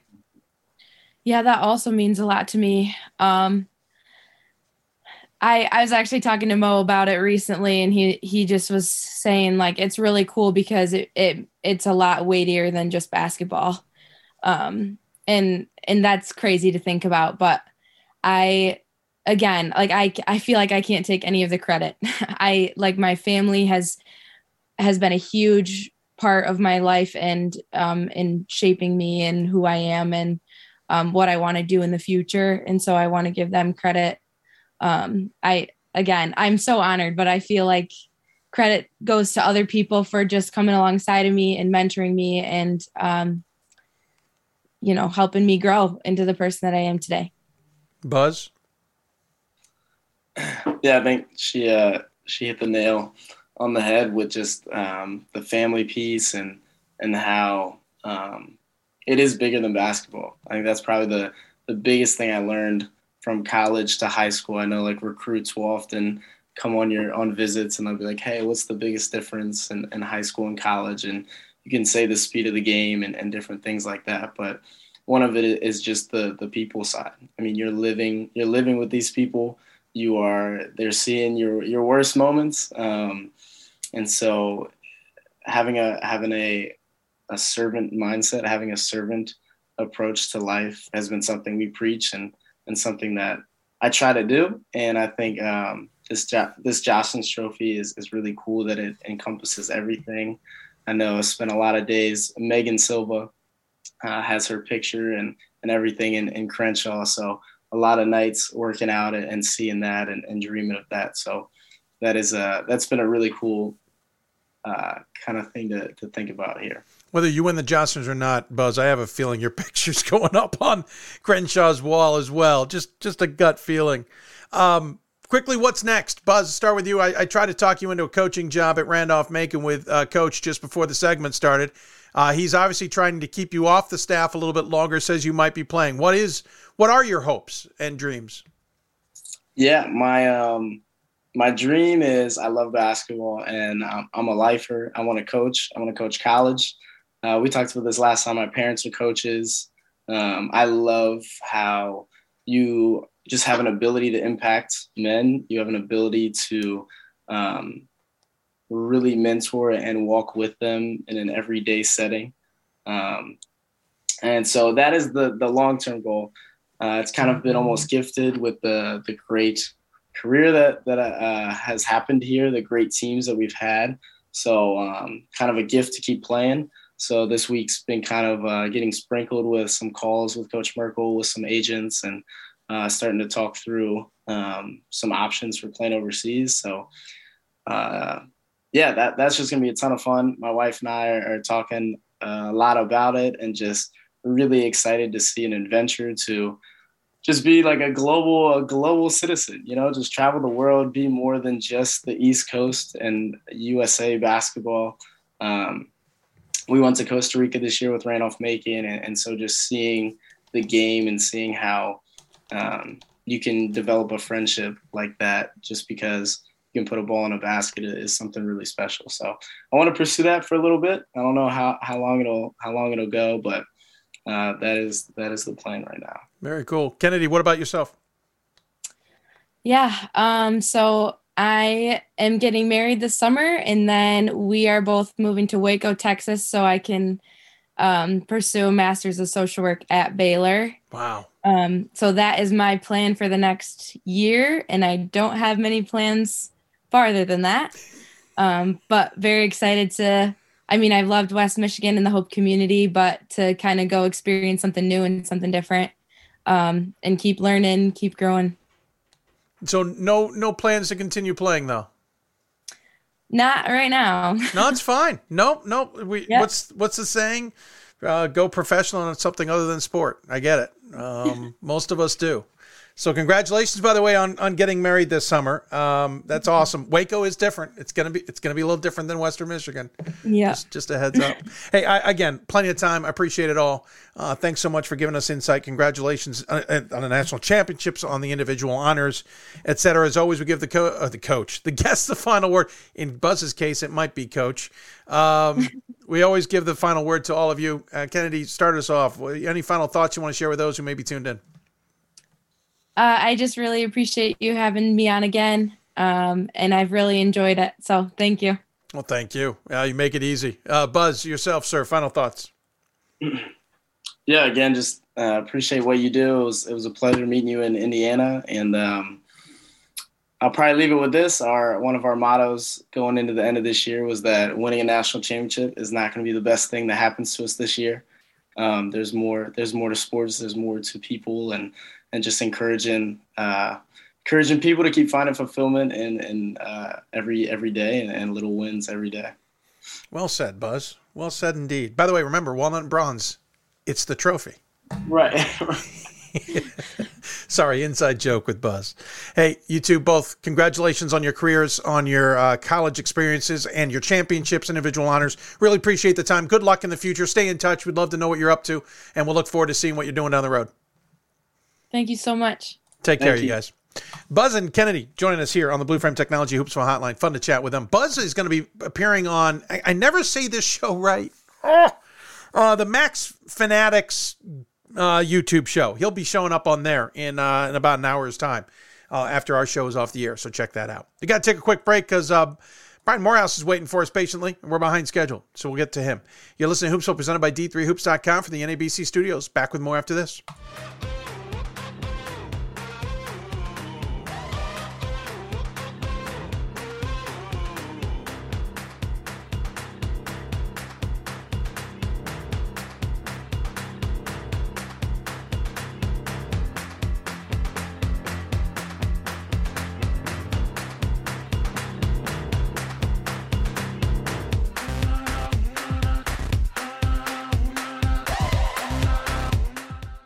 For the love of the game. But for those of us who are Division III student athletes, it's more than that, a lot more. Sure, the game is important, but as we work so hard to build both mind and body, it's more about team. That is why NCAA Division III teamed up with Special Olympics, and in giving the gift of sport to those for whom it seemed an impossible dream, we are working to make this a better world. Help us keep that dream alive. You can make a difference. Coach of the Year, Administrator of the Year, All-America Team, Wade Trophy. The WBCA doesn't just honor coaches, but players, administrators, and much more. The WBCA strives to honor those who have contributed to the advancement of women's basketball. Celebrate the present, honor the past, look to the future.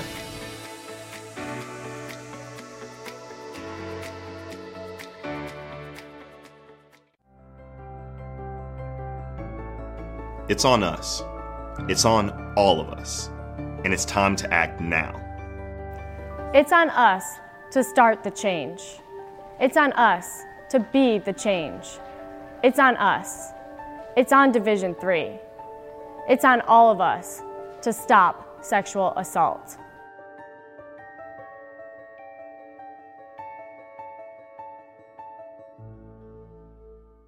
For the love of the game. But for those of us who are Division III student athletes, it's more than that, a lot more. Sure, the game is important, but as we work so hard to build both mind and body, it's more about team. That is why NCAA Division III teamed up with Special Olympics, and in giving the gift of sport to those for whom it seemed an impossible dream, we are working to make this a better world. Help us keep that dream alive. You can make a difference. Welcome back to Hoopsville, everybody, as we roll along. If you got questions for us, tweet us at D3Hoopsville, hashtag Hoopsville, email us, hoopsville@d3sports.com, or dave.mchugh at d3sports.com. Meant to fix that on the graphic. We'll fix it here shortly. You can also join us on Facebook, facebook.com/hoopsville, where my Aunt BJ says, it has been a great season. Love watching and we'll miss your show. Well, thank you, Aunt BJ. Don't forget the podcast will be during the off season. We'll get them out once a month, we hope, if not more often if necessary. You can also join us on YouTube, youtube.com/hoopsville, where there are a handful of you are tuned in. We appreciate that very much as well. The champions were two programs that really, since everything fell apart in 2020, were penciled in as being contenders for those championships. Hope and Randolph-Macon culminated seasons and years that we've been watching. Matt Snyder puts Hope and Randolph-Macon were the best teams when things shut down in 2020. They're the best teams during the partial season, and they're the best teams this season. We could be talking about two of the greatest dynasties in D3 hoops if we'd had full tournaments. We got that question at the end of the men's side. Where does this Randolph-Macon team compare to some? And I think we'll talk about that in the future for sure on a podcast. But in the meantime, I wonder where the women's program stacks up there. Well, Brian Morehouse is on the show, and I'm sure he's got an opinion on it. Joining us on the Blue Frame Technology Hoopsville hotline.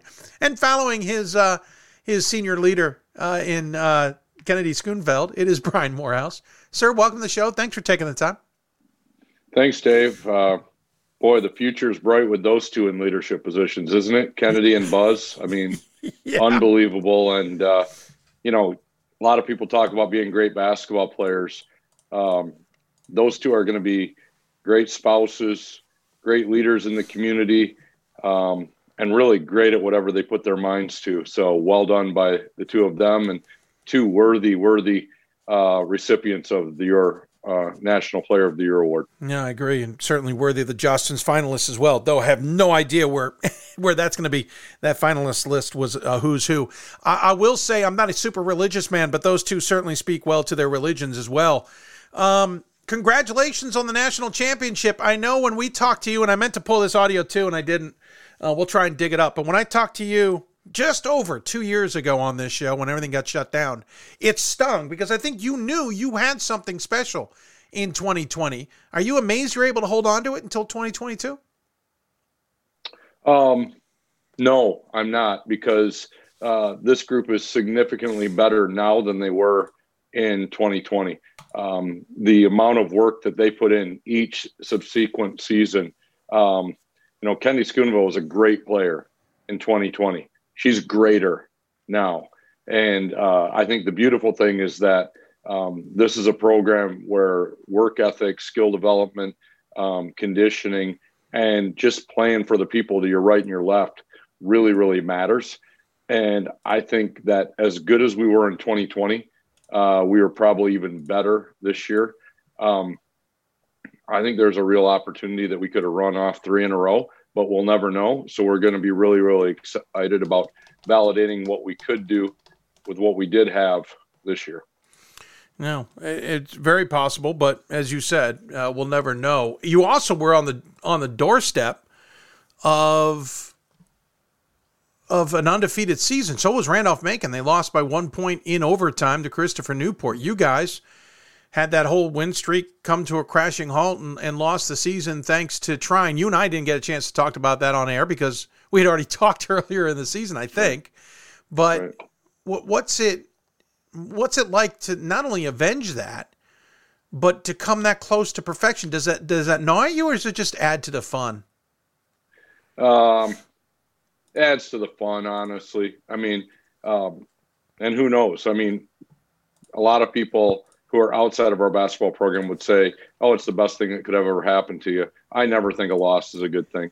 But we learned a lot from it. Sure. And maybe because it came in the form of a loss instead of a close victory, maybe we learned more, possibly. I think it's a little bit like cooking a brisket, right? Like you want it to be, it's tricky. It's unacceptable to have it be like dry and tough and everything, but stranger things have happened, and you want it to be perfect, and you learn a lot from sometimes your mistakes. So, when that happens, you just got to learn from it. And I think we learned some really valuable lessons on just some individual skill development that we went to work on the next day. And we were much, much better as the season went along at some very specific things. Oh yeah, you annihilated teams pretty much the rest of the way. Your next closest game was, of course, Trine. Exactly a month later, you beat them 54-50 in the conference championship. And then your next closest game was Trine in the semifinals, 57-52, getting a sense of a similar scoring with you two programs. If it's not in the 50s, it's not a Hope Trine game. But you guys had a pretty big lead going into that fourth quarter against Trine, big considering the circumstances of a low-scoring affair. I'm not surprised they came back, but they tied it. Were you losing some fingernails? Nope. I just trust this team. My wife is like, she's been with me to 3 Final Fours now. And, one of the things that she said to me is like, it's so different this year. And in 2006, I didn't know any better, and I had walking pneumonia, and I was near death. And, we're just playing, and it was like an outer body experience my first time. I mean, the next time we're in 2010, it's stressful. We're playing, and I think we got to win because we're playing against what I think is the greatest coach of all time at Division III, Nancy Fahey, trying to validate, probably some of my own coaching by beating her. And that's just the wrong way to go about it. And, this year it was just completely different. I walked in and I said, we're prepared. We're really good. If we get beat, it's because we had a bad quarter and we didn't play well. It's not because we're not good enough or we're not prepared. And I think when you have that, like, there's a certain level of confidence, but also calmness that you can bring to it. And, somebody said, I looked over and like they tied it and you didn't even flinch. Like you were like, oh, okay, here we go. Let's figure this out. I think I got the best players. And so when you got the best players, you got to put them in space to do things that are really good. And, I just, it's funny because people are like, oh man, what were you thinking in the second half? I'm like, I looked at my coaching staff and I go, so you're telling me that we're not going to run any set plays right now. And we're going to go like almost like NBA open gym like, and just say, our players are good, put them in space, let them make basketball decisions and trust them. And Kyle looks at me and he goes, that's what we're going to do. That's what we got to do. And I was like, that goes against a lot of what I believe in as a coach, because you want to be in control. Yeah. And I just said, all right, let's roll with it. And then we get in that dang Whitewater game, and I don't think I think it was a good first half. I don't think that we played our best. I don't think we started to compete and rebound until the last 3 minutes of the first half. And then we got into the second half and I looked at Kyle and Cuss and I go, open gym again? And they're like, yep, just keep your mouth shut and let them play. And I was like, okay, here we go. Is Kyle, by the way, still employed by you? Huh? Is Kyle still employed? Yeah. Well, I did make a comment to him at one point when he recommended a sub. I said, that's the stupidest damn thing I've heard in a long time. And you'll be lucky if you're employed on Monday. No, that's the kind of relationship that we have in our basketball program with our coaching staff. But he made a couple wing dingers of recommendations. And, it's kind of like risky business. It's kind of like you're in the Ozarks in that show, and you're like, don't go there with me. That's the dumbest thing I ever heard. Just reach into your Yeti and pull out a beverage and shut up, because don't be making stuff up in the national semifinal. Why not? I mean, can't think of a better time or place, right? Oh man. By the way, we should talk. It's Kyle Lurvey, one of your assistant coaches. You also have Collie Carlson, which I always get a kick at watching on the sideline because he's so animated.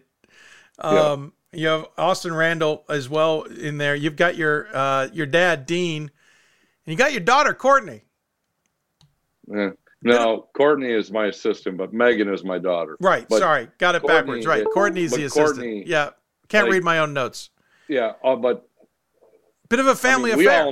We all know, like, okay, so this is the key thing, right? This is what everybody in America needs to know. Like, we all think that we are in charge, right? But what we all know is that Courtney is running the show.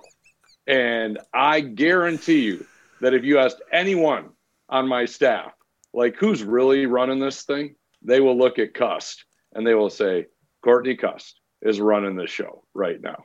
And they are not wrong. It's funny because we had like one of the biggest timeouts of the year. And we had to dial up something on a baseline, and everybody's like, why weren't you talking to your team? I'm like, because I got Courtney Cust and she runs all of our baselines and all of our sidelines. I just hand her the clipboard and I'm like, I trust you, get us into something good. And that's, I think, the beauty of our coaching staff is that Cully's our defensive coordinator. Courtney runs our baselines and sidelines, what we call our special teams. And then we kind of coordinate it with, Kyle, Courtney, and myself on like the offensive coordinators. So clearly Kyle just says run open court. I don't think he's coordinating much. Yeah. Kyle doesn't, Kyle's an Alabama guy. Okay. Like he coached with Nate Oates, right? The guy that's at Alabama right now. Yeah. And he coached with him in high school. And Kyle just thinks that everything is about putting kids in space and doing skill development and running like your spread offense and just having guys like dunk on people. And I told him, I said, Kyle, we miss far too many layups to consider that dunking on anyone. I said, we got to get to the free throw line, brother. And so, it's a great staff. We have we laugh.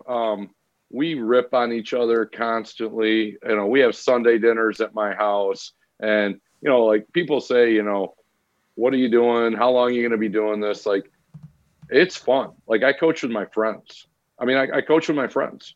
And, the great thing is that Cully and I are the old dudes. Yep. We're the crotchety old guys. We're ornery. We're cranky. It's never good enough. It's like, get your butt on the helpline. We're yelling at kids to take charges, and Kyle's like, I don't know, man, 50-50 call right now. That's just a wasted foul. Just let him get a bucket. Let's go down and score at the other end. And then Cully about blows his mind at Kyle, and they start talking data and analytics and points per possessions. And Kyle's like, we need to shoot more threes. And Cully's like, we need to shoot more layups.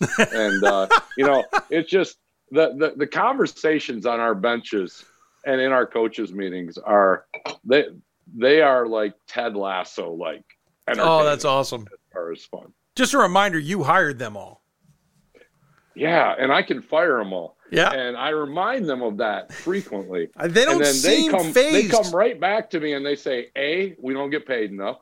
And B, like, you're not going to do any better than us. Like, they will just tell us, like, what are your other options? And I shrug my shoulders and say, all right, I'll see you Monday. By the way, Courtney's technically your boss, isn't she? Yes, very much so. Yeah, she's the assistant athletic director for events. Yeah. She doesn't remind me of that, but Cully does a lot. He said, you cannot say that to her. And I said, I didn't say anything. And he said, you said enough that she can fire you on Monday if she wants to. And I'm like, dang it, you're right. I quickly apologize to Courtney and we move on. And I tell her that, she is the coach in waiting at Hope College, and she just, needs for me to wait for my run to end, and she will step in and do much better than I do. Speaking of runs and where the future may be, what was this run like? Unbelievable, man. Like 3 years in the making, we just get waxed by Wartburg in the tournament that year before. And Kennedy tells me that she still like wakes up some nights and thinks about like that loss. And they were really good. We were really bad.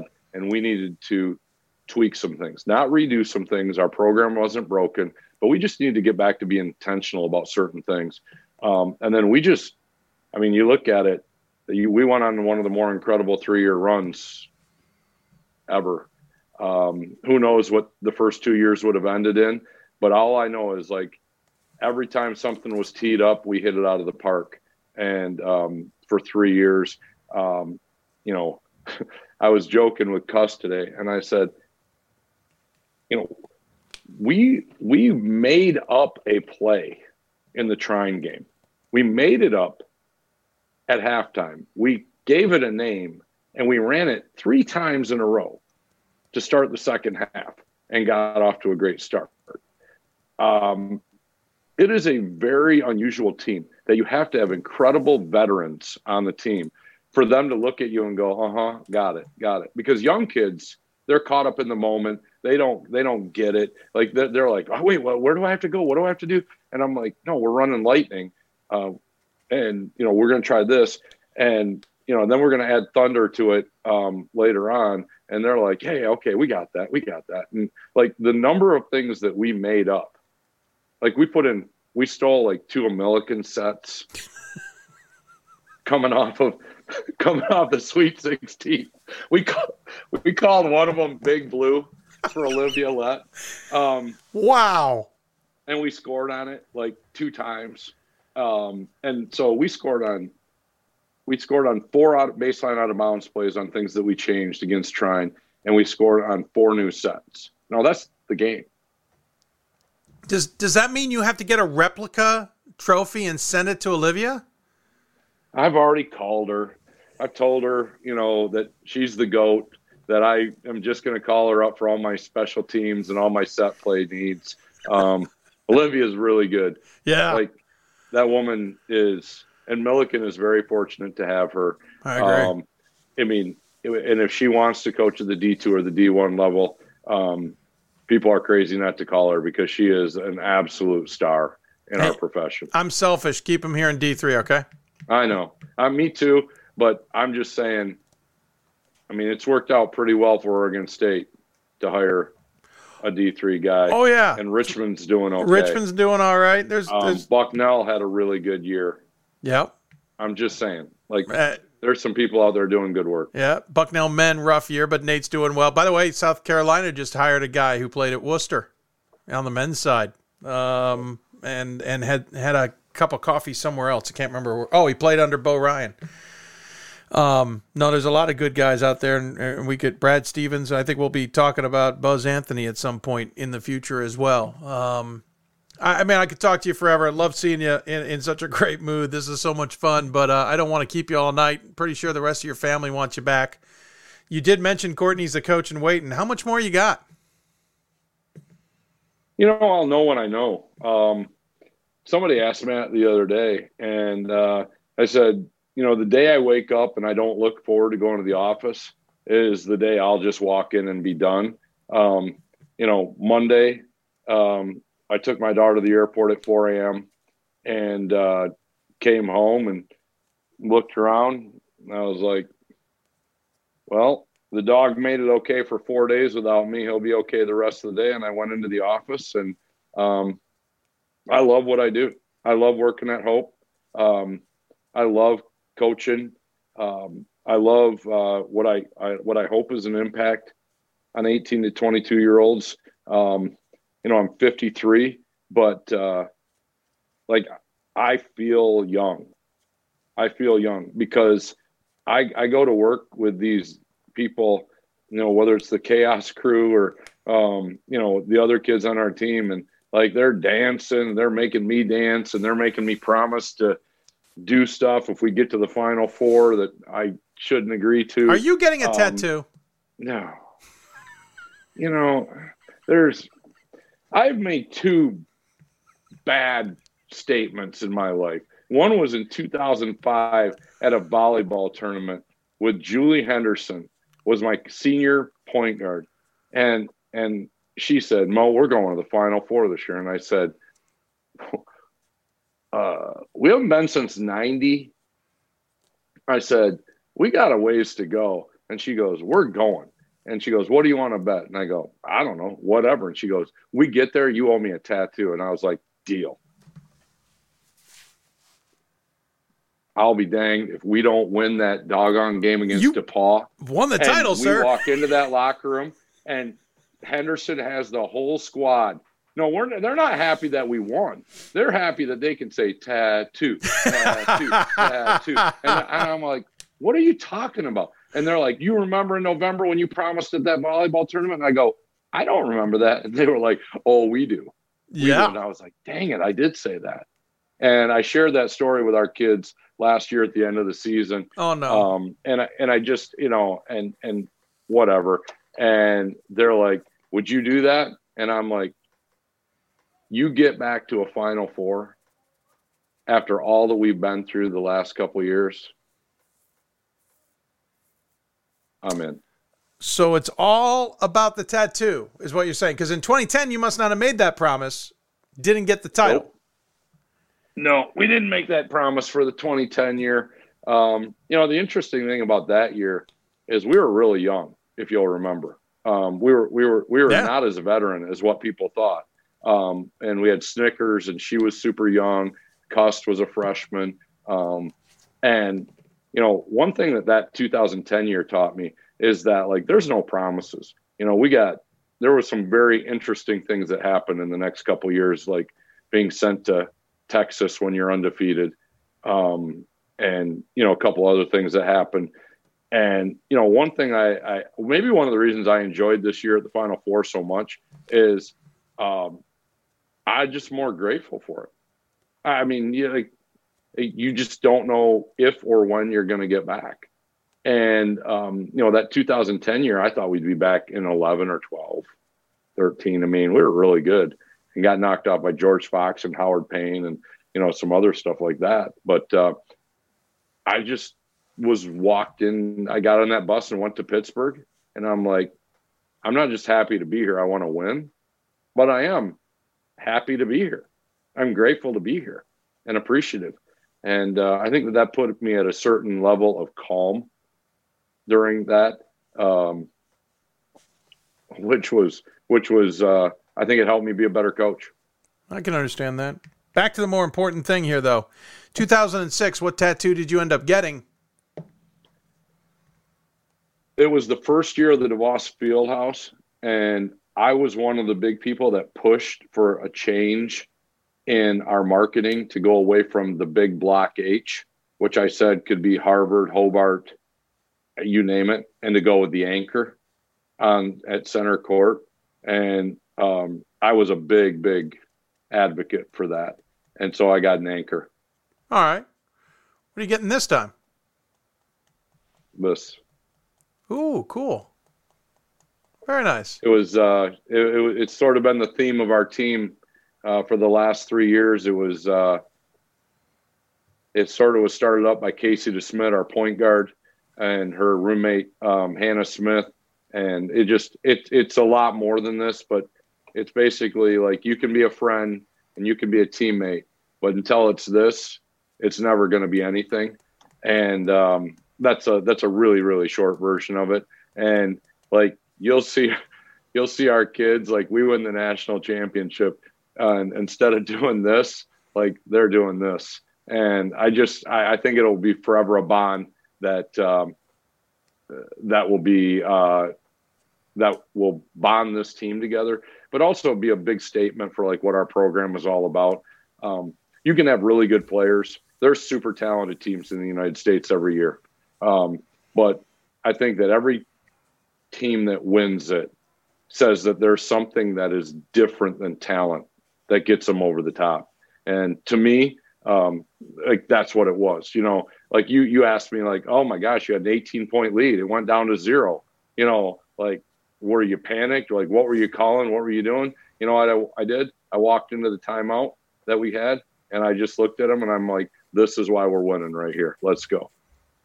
And we ran space, which is really not even a play. It's a fake play. It's open gym, and we scored on it. I was going to say, it's really Kyle saying we're playing open gym. That was what it was. And then, Bosco made the biggest bucket of her life. Yeah. On the next possession. And then we defended like Hope College defends. No, Vasco's shot was Outstanding. By the way, so you've got 3 Final Four trips and 2 titles. We should point out there's a connection to the other title, even though you weren't there. Yes. My wife was in the women's basketball program at the time. It's pretty cool. So anybody that thinks it's me, it's not. I was going to say, wife. This means she technically has more rings than you do. Yes, that is very true. That is very, very true. Yeah, very cool. Hey, sir, I'd love to chat more, but I'll let you go. But thanks so much for the time. I really appreciate it. I'll ask you this before we give you the final word.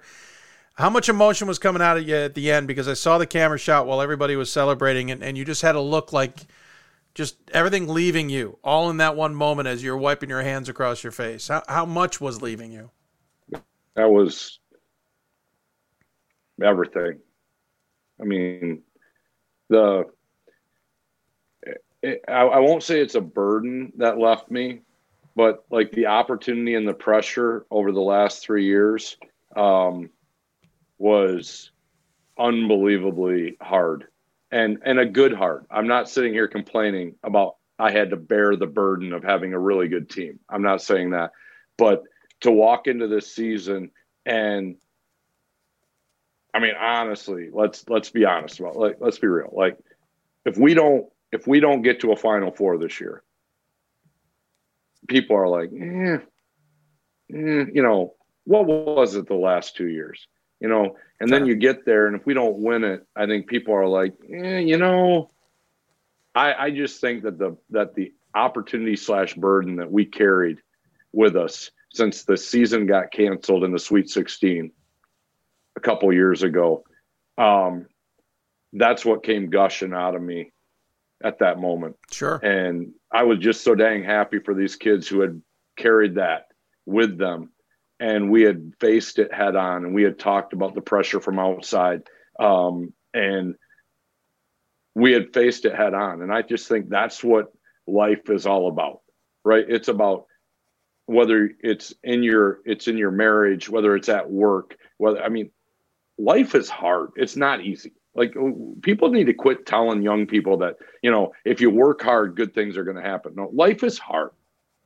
And the sooner that they realize that, and it's like about bucking up and like facing challenges head on and saying, I'm going to defeat this. I'm going to find a way. I'm going to make this happen instead of taking the easy way out and making excuses. Like that's what this team did, is they didn't want to have an excuse at the end. Like they just said, we're going to find a way and we're going to do it together. Well, congratulations, sir. I know it was a long time in coming, but certainly amazing to watch, and enjoyed every moment of it from afar. As always, we give the guests the final word. Any final thoughts you want to share with those who tuned in? This your platform and this broadcast and D3 Hoops,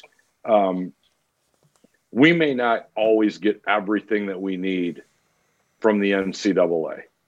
We may not get everything that we need from even our conferences and things like that. But the one thing that is always a constant is D3 Hoops. And I've been in this thing long enough to know that I am incredibly grateful for what you and your crew does to make D3 Hoops public. I think it's always relevant, but I think you give us a public platform to show what we're all about, to tell the Buzz story, to tell the Kennedy story, is just incredible. And so I know you had T-shirts for sale, right? You got those T-shirts for sale, and I didn't order one because I didn't want to jinx myself because I'm that superstitious. But I will, if there are still T-shirts available. Oh, yeah. I will be ordering some and supporting D3 Hoops because I am forever grateful for you helping to make our sport relevant, the women's side relevant. A year ago, D1 blows up. D1 blows up because of the inequities. Never been inequitable on D3hoops.com. Never. It's always been equal, giving the women the same opportunity as the men. And I will never forget that because you guys do it the right way. Thanks, Brian. Means a lot. Shirts are definitely available. Buy as many as you would like. There's lots of options. I have a feeling you have an eye on one. I do. It was there for individuals like you, sir. You enjoy that. Send me a pic. I want to see what it looks like. I will do that. I will do that. Take Thanks, care. Dave. Enjoy the off season. I know we'll catch up and we'll talk down the road, but take care of yourself. We'll look forward to talking to you. Sounds good, Dave. Thanks for all you do. Thanks, bud. Take care.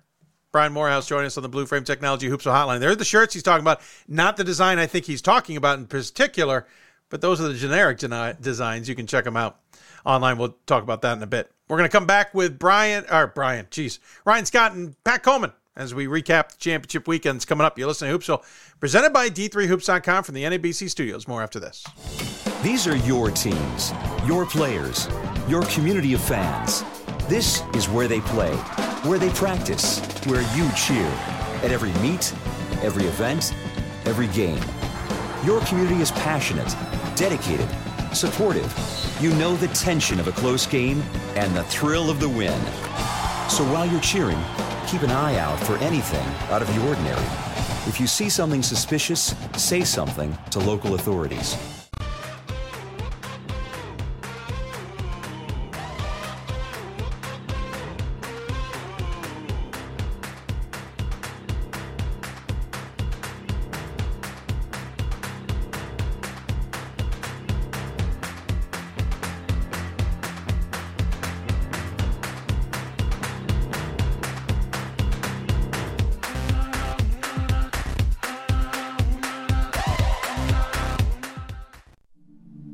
I used to never really talk. Ever. I was afraid if I said something wrong, everyone would laugh at me. But then I started to play golf with Special Olympics. It helped me to find my voice. And now everyone else is speechless. We've got more schools than Division I, more fans than Division II, and more upsets than March Madness. There's 800 programs with over 11,000 games leading to 2 national championships. And we've been covering it all for over a decade. From Eastern to Occidental, from Puget Sound to Piedmont, from Southwestern to the University of New England, and from Hope to Calvin. Nobody covers Division III basketball like we do. We're at D3Hoops.com at www.d3hoops.com. I learned a lot of valuable lessons playing college football. I never thought about the health benefits of exercise until I actually started to talk to coaches in college. It's not only just for performance, it's for life. My coaches instilled the importance of well-being, not only building up strength, mental health, getting enough sleep, eating properly is all what it is to be healthy. I decided that I want to go into personal trainer and share my knowledge that I obtained in college about physical and mental well-being.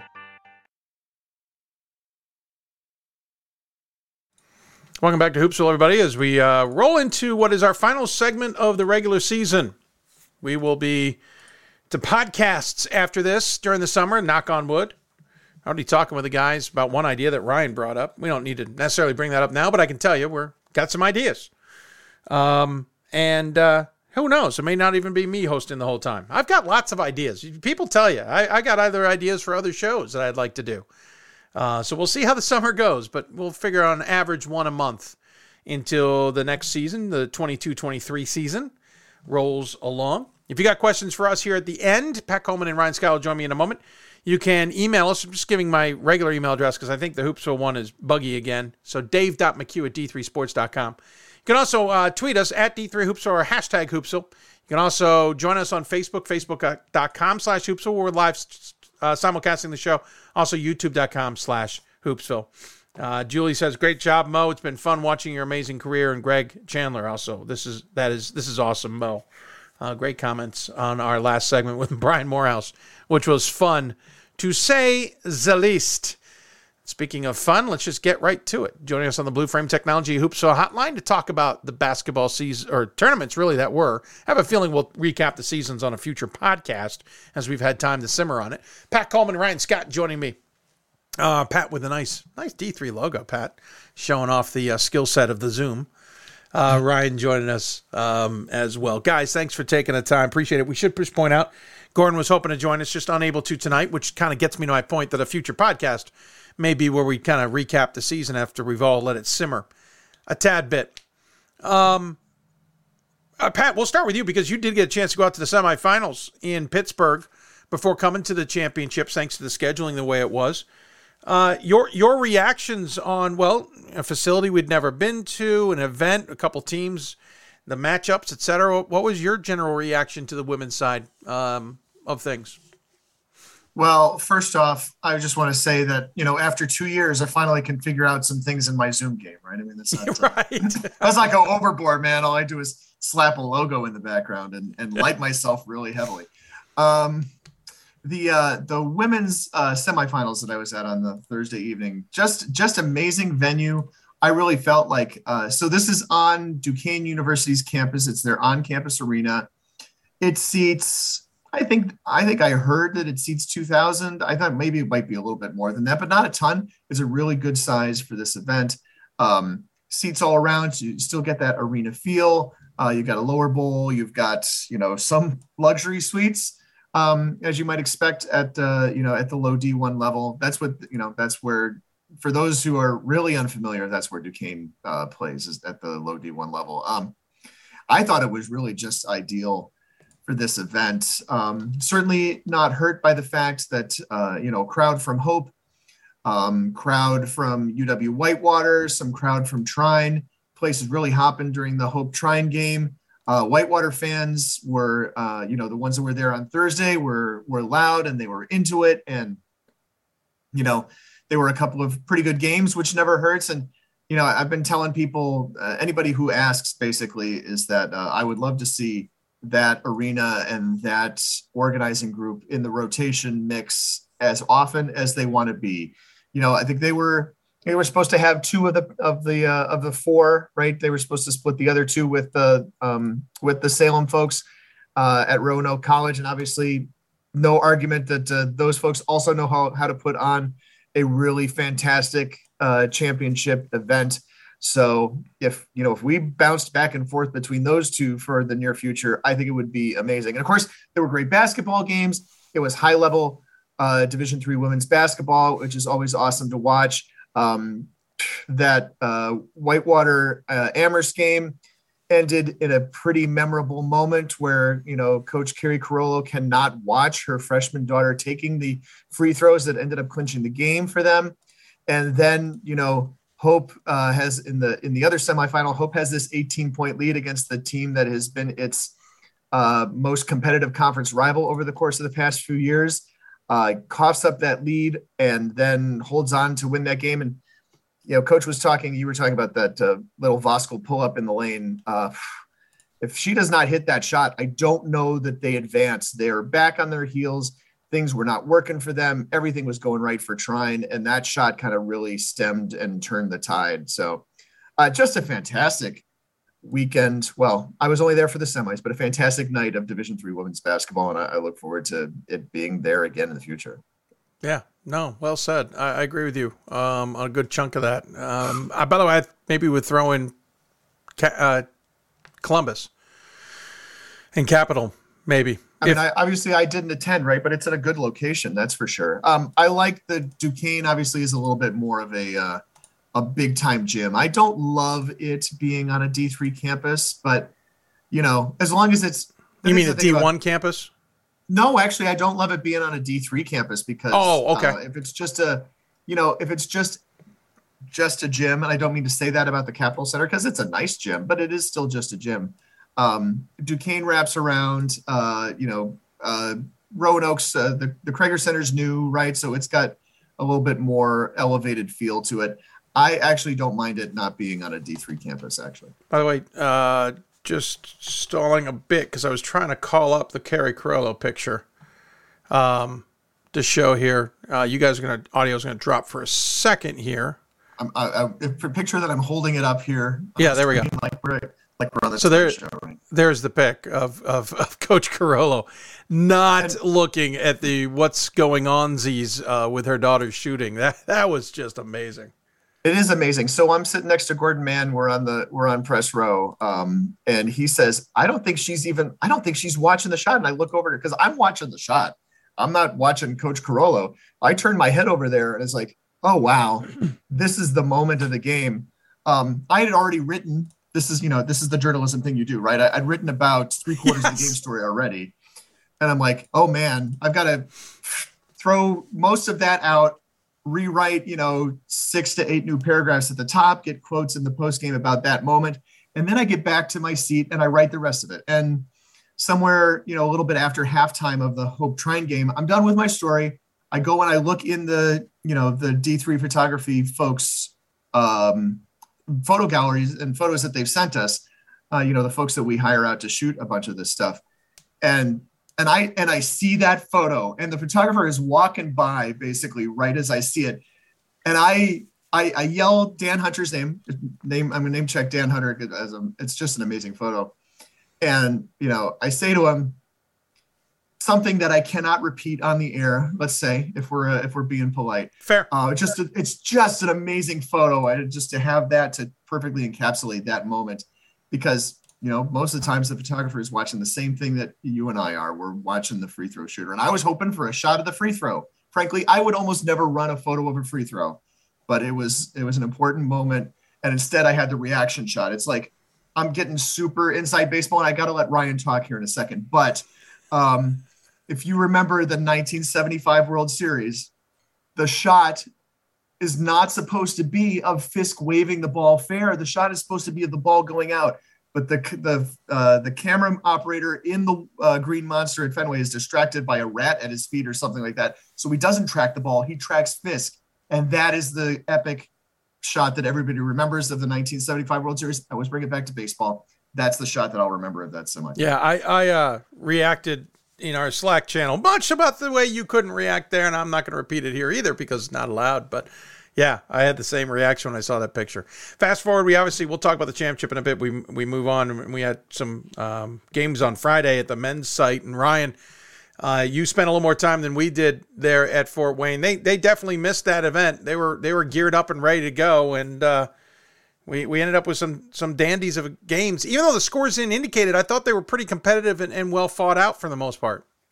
Yeah, and before we move on, just to watch the women's games, even I think that gym being very new or renovated, I'm not sure which, but it's set up for TV, right? It's set up for the cameras that come in to do this sort of thing, and it just looks great, and it's not something we have at most of our D3 facilities, right? That they're set up for television, and I think that does make a difference for everybody who gets to watch it at home. But yeah, Fort Wayne, I mean, it was. They had all the time to prepare. Again, leaps and bounds, I felt like better than the first time around. Yes. Lots of holes had been plugged and they were really ready for us in a way that they weren't the first time. Just felt like the city was a lot more alive. Like my memories of 3 years ago were that no one was there, like just in the city. The streets were empty and stuff. And there was people around and it just felt a lot livelier. And we got those great games. And I think partly because of the way Randolph-Macon plays. I think Josh Merkel said at one point, he doesn't look at the scoreboard. And I think if you didn't look at the scoreboard, you wouldn't realize that they were such huge deficits in any of the games because everyone was playing competitively and it really came down to who was making shots and who wasn't. It wasn't about, one team visually being that much better than the other. No, I agree with you. I know during the semifinal in their game, I looked down at one point. I'm like, we got a really good one here against Marietta. It's 20 points. Like, huh? How'd that happen? I agree. It was. Listen, I don't want to dwell on it.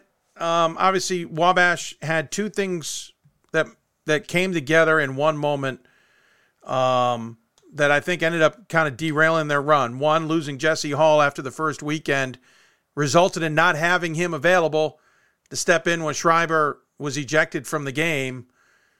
That ended up creating a large hole for Wabash, Pat, or as everybody else likes to say, Wabash or whatever. Wabash. It became, one moment ended up showing the bigger kink or the bigger hole in the armor, as it were, for Wabash. And it unfortunately is how that season ends for them. but they had an incredible season. They really did. Yeah, I think too. Elmhurst did a good job of keeping Jack Davidson from getting shots, and Williams also in the Sweet 16 did a good job of keeping Davidson from hitting shots, but other guys knocked them down. Amani Jones hit a bunch of shots. Watson hit some shots. Busilla came off the bench and hit some shots in that round of 16, round of 8. And, they just didn't have anybody else. Nothing else really went in for them either when Davidson was dishing off. But yeah, also obviously lack of inside presence. And I know it's unanimous among this group, but I know it's not necessarily unanimous among the fan base. But that ejection was definitely justified. Yeah, the fan base seemed to disagree, and a few handful of other individuals. Otherwise, large majority of those I talked to thought that was the easiest call in the world. If you watch it and you're not a Wabash fan, I think it's pretty obvious. But of course, there were 4,900 people there that night, and the vast majority of them wearing red. So you can kind of understand where the atmosphere and the thoughts were in the building. By the way, mad respect to everybody who showed up. I think, and I've been saying this on the show off the cuff because I forgot to look it up, but I believe the only D3 game that has a larger attendance in the tournament, Pat, is the D1 Final Four weekend in 2013. Am I right? Right. Well, I definitely think there were more people than that in the building, but the official attendance for that game is marked only at like 3,570. Oh, so, yeah, there was a lot more than that in the building. That game. On our site, it's 6,000 something, I think. Right. The Mary Hardin Baylor, we're getting way in the weeds here, but the Mary Hardin Baylor website says like 6,700, but I went back to triple check and it still says in the NCAA record book, I can't remember if it's 3,750 or 3,570. There's a lot more than that. Oh, we got screwed hard on that. There were way more people in the arena for that game place was than we get counted. That place was hopping. It was really impressive. That said, that day I bet 5,000 or 6,000. Yeah. Yeah, 4,900 for the semifinal day sold. I don't think we had 4,900 in the building. I think we might have. I mean, obviously not all at the same time, right? Well, that's what I was kind of getting at. We certainly didn't get them all at the same time, and there was a little bit of baseball attendance, I think, in that they may have sold some that didn't show up, but then that happens. But I'm not trying to disparage. I'm just saying sometimes I kind of wish all those numbers were in the building at the same time. But that place was loud, and it was fun. It wasn't a negative. Sometimes we've been in loud events and it hasn't been great. This one was just fun. I really enjoyed Friday. Yeah, I mean, it felt like what it was. I mean, it was two really big games, and we had a lot of fans that showed up. Everyone was wondering whether Elmhurst was, I guess their reputation maybe is they haven't always traveled for other things, but they were there, and I thought disproportionately loud in both games. They were making a lot more noise than the number of people they had you would expect. So that was really good. And the fans were excited to be with each other. They were excited to be there. I think the people who follow it all the way to the end like that really know their stuff and they know what they're doing and they're enjoying the weekend. And we had great basketball. I think there were loud vocal fan bases for all four teams. Yeah, right. I think that second semifinal, the Wabash Elmhurst game, they announce Wabash and you get this huge roar from the crowd, right? And it's really a roar. And they announce Elmhurst and you get this really loud cheer also. But to be the choir nerd for a second, it's like the Wabash roar is like baritone. It's this big loud thing. And the Elmhurst roar is like sopranos. It's all of these students making all that noise, so much noise. It was a lot of fun. I was glad that the Elmhurst fans, even though they were probably outnumbered 10-1, made a ton of noise, and that made it a lot of fun too. By the way, Ryan, you were disappointed Wabash didn't have its cheerleaders on the sideline, and you were serious about that. No, I knew what I was doing. I made the joke that no one laughed at several times. I couldn't resist. All three other teams brought cheerleaders, which I think is the first time since I've been going that has happened. It might be, maybe. Yeah. No, I was kidding. I couldn't resist. I'm more of a pep band guy than a cheerleader guy. Yeah. And by the way, Wabash brought their pep band, which is pretty darn cool. Obviously not. They could They could keep bringing that pep band back. That'd be just fun. And the pep band continued to be peppy even when they were down by a lot. Yeah, no, sure. Yeah, no, they kept the atmosphere going. Yep, they played it out. They absolutely did. Randolph-Macon, listen, they're damn good. I knew they were good, but it seems like they found another level this tournament and just absolutely manhandled some really good basketball teams, Pat. It's just, it's basically a dismantling, right? It's so many things that, taking away the things that someone wants to do to you, right? The Hal Nunnally days, the Coach Rhodes days, and, Josh Merkel now too. Everybody who comes through there is just very defense oriented. And I think that's what we saw, frankly. I'm kind of just stealing words out of Ryan's mouth because Ryan saw Randolph-Macon earlier in the season and picked all these things out. But that's basically what it is, isn't it? Yeah. Yeah, I mean, that they play defense and they play tough and physical. I do think the championship game was, Elmhurst was just missing open shots, which is, you kind of felt bad even during the game because they were not winning. But I think it would have been a little bit closer. What do they shoot, like 24% or something like that? And there were a number of shots that Rhodey and those guys make on a very regular basis that were just not falling in that game. And then, of course, they empty the benches at the end, and Macon's bench, the end of their bench is really good. And they scored a couple of buckets there at the end to move it up at least 3 or 4 more points. So I do think 30 is a big number, and it's a number that's representative of how dominant they were. But I'm not sure that game was quite a 30-point game in the end of things. I forgot to ask Buzz, but we were running out of time. He knew he was coming out. And I remember on the call thinking to myself, well, he's going to take the last shot. Like, this is his career here. And then he passes it off, and I thought to myself, oh, there's Buzz being Buzz. He's going to give it up. And then he gets it back and buried a 3-pointer in front of their bench. Absolutely buried it to then get subbed out as Josh called timeout immediately. It just felt like it was a Buzz Anthony moment in a nutshell with how he is. He gives it up and he ends up still getting it back and taking advantage of the moment. He was an incredible player to watch, Ryan, throughout his career. Yeah, I've been telling everybody, I said, if, he's 23 years old right now. If he were 6'3" instead of 5'10", he'd be in the NBA right now. I really do believe that. Just his ability to lead a team, to handle the ball, to see the floor, he's talked about it a bunch, right? Being a 5'10" white guy, he's had to overcome a lot of stuff. And at some point, size does come into play, right? With how good you're going to be. But he has all the tools that it takes to be a great leader. And you mentioned it when you talked to him, right? That he'll just take that ball down in the middle of the paint with 3 guys standing around him and just be calm as anything, just waiting for the right angle to come up and the guys to move to the right spot. And somebody put up on I think it was Zach Snyder on Twitter, just said, when you play with him, he's going to control the game. And you just have to accept that and then work around it. And no one's been able to do it. No, nearly impossible. I think that might have been Greg Thomas, for what it's worth. I think that might have been Wally Wabash. Yeah, it might have been. But either way, I'm misattributed. Sorry. No, but that's all right. Nice to have Greg there too. We have all of our Around the Nation guys at the same time. Yeah, we had a nice staff there, to say the least. But Pat, it just, we're going to save this for a podcast. I don't want to get into the debate now, but it raises a question: how good was this Randolph-Macon squad compared to the history of D3? And we'll jump into that in detail later, but you start percolating on that and you start thinking about it. You're like, geez, we really, unfortunately, the pandemic kind of robbed us maybe from something even more special. Granted, you got to play the games. I don't want to jump out too far on that, but still amazing.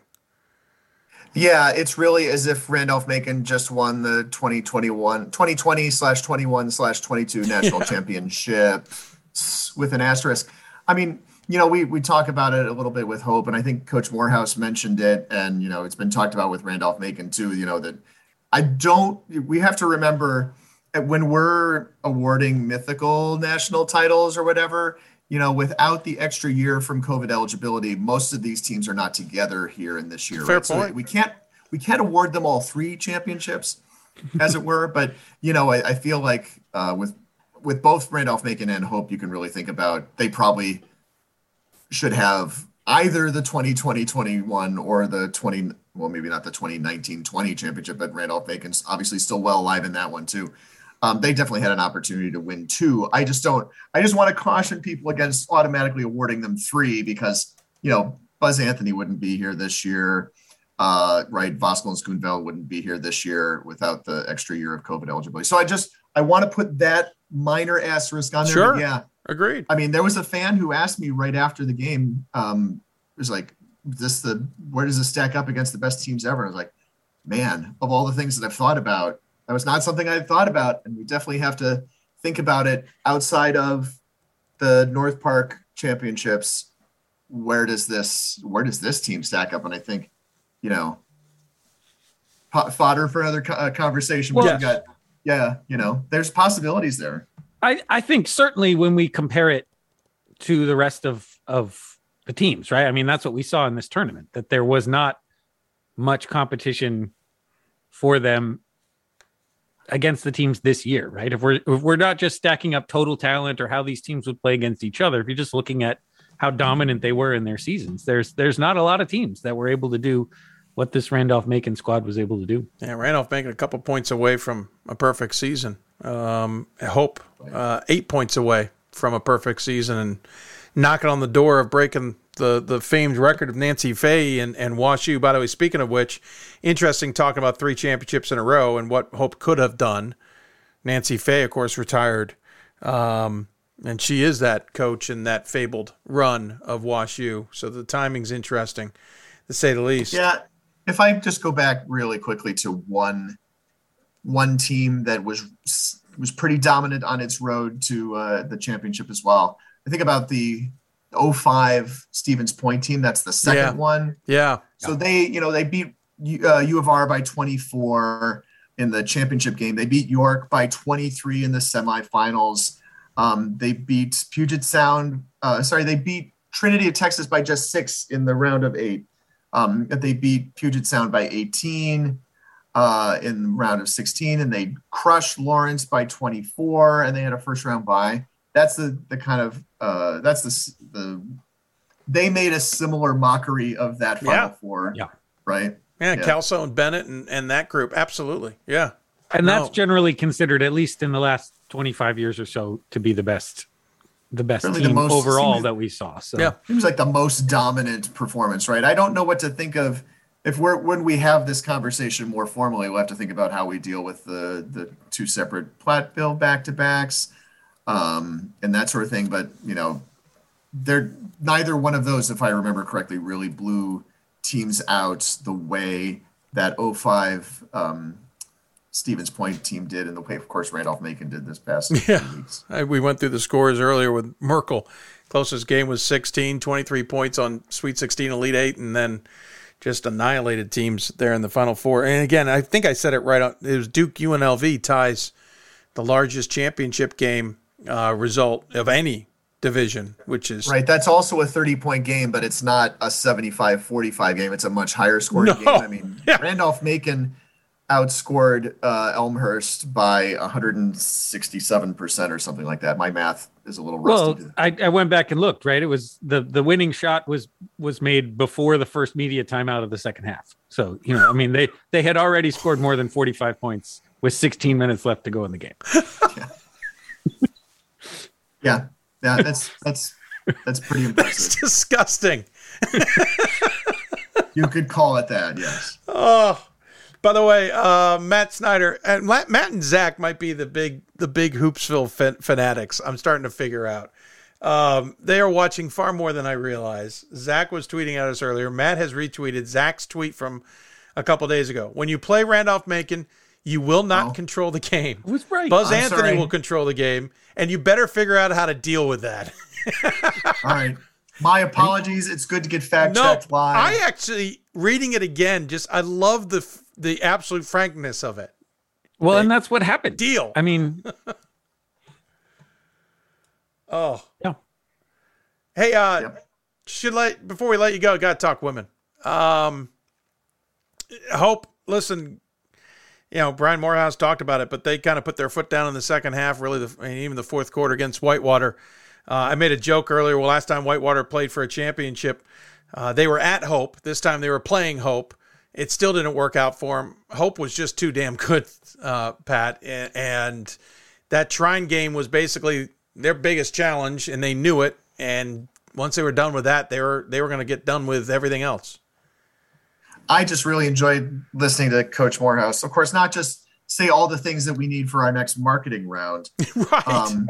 Or talk about laughing and ripping each other constantly in terms of their assistant coaches, which I think is basically what we do. So that's cool. But also just how not afraid to just steal bits and pieces from the playbooks of all the teams that they played on the way there. That was a lot of fun. I mean, to be honest with you, I don't know, right? I mean, you never know really what goes on inside a locker room, and things were, the scoring column a little different for Hope on Saturday than it was for a lot of games this season. I mean, shoot. I mean, I voted Trine 2 in my final ballot, and I voted Amherst 3, and it looked like that was pretty much the consensus because Trine had beaten them once out of 4 tries, and that's more than anybody else did.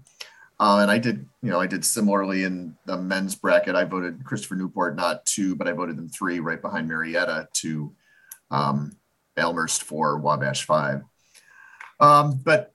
Anyway, I've is trying the second best team, and then maybe it was a little easier with Whitewater, perhaps, but I don't feel like it's not significant enough to make a huge difference about it. They just pulled away, which is a thing that they do and have done, and will one day do again. I'm quite certain of it. Very good point.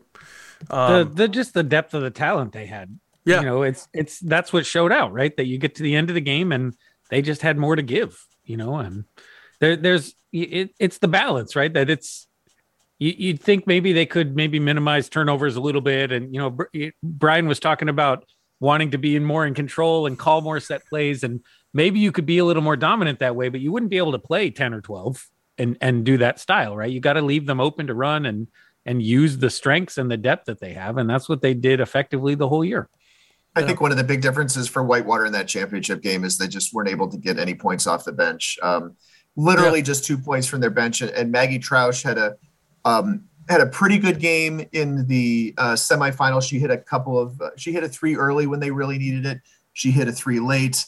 And she just, she struggled. She played 28 minutes. She committed 3 fouls. She turned the ball over twice and was held scoreless. And that's kind of one of the big differences that I saw between those 2 games. Well, and even the watching, because I could only see it. I wasn't there in person. After the semis, I thought that Whitewater would have some size and be able to maybe do something inside. And then when you see them on the floor together in the championship game, you realize Hope's really big too. Like they have all the depth. They've got the scoring. They're tall.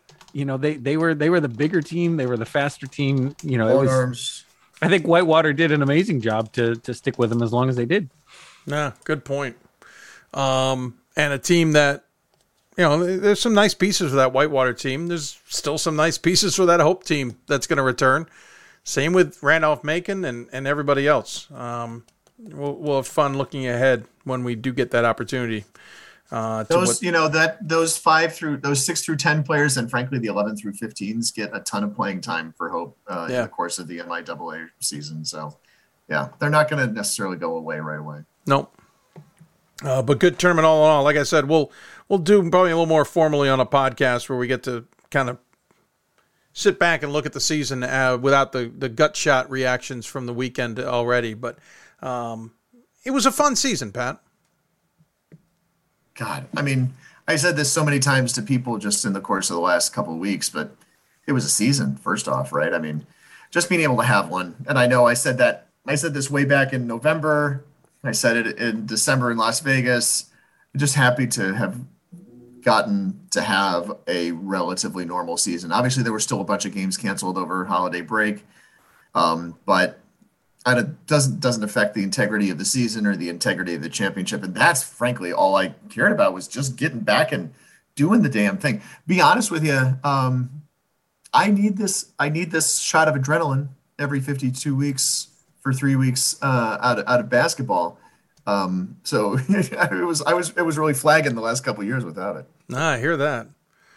Ryan, I know you probably watched more games than Pat and I combined, even though we do our best to try. You always seem to outmatch us by a long shot. How fun was it for you? This was a really fun year. that it can be a slog in the middle trying to do and cover all the things that we do. And I didn't feel that way this year, right? It was a joy to just be able to have the games and go through. It felt like the end came too soon, right? And that's a really good feeling to have. And as much as I regret, I really feel like that those 16 teams that we left on the board back in 2020, that was probably the deepest tournament field that I have seen since I've been following it. The 1 through 16 were all really, really good. And in a sense, I feel sad that we missed it. But at the same time, we've now got that lore, right? That's part of the history of D3 now, that we had this tournament that didn't get to finish with all of these really great teams. And we had great performances again. A lot of that is carried through, and these teams have been able to prevail, and we're going to continue to move forward.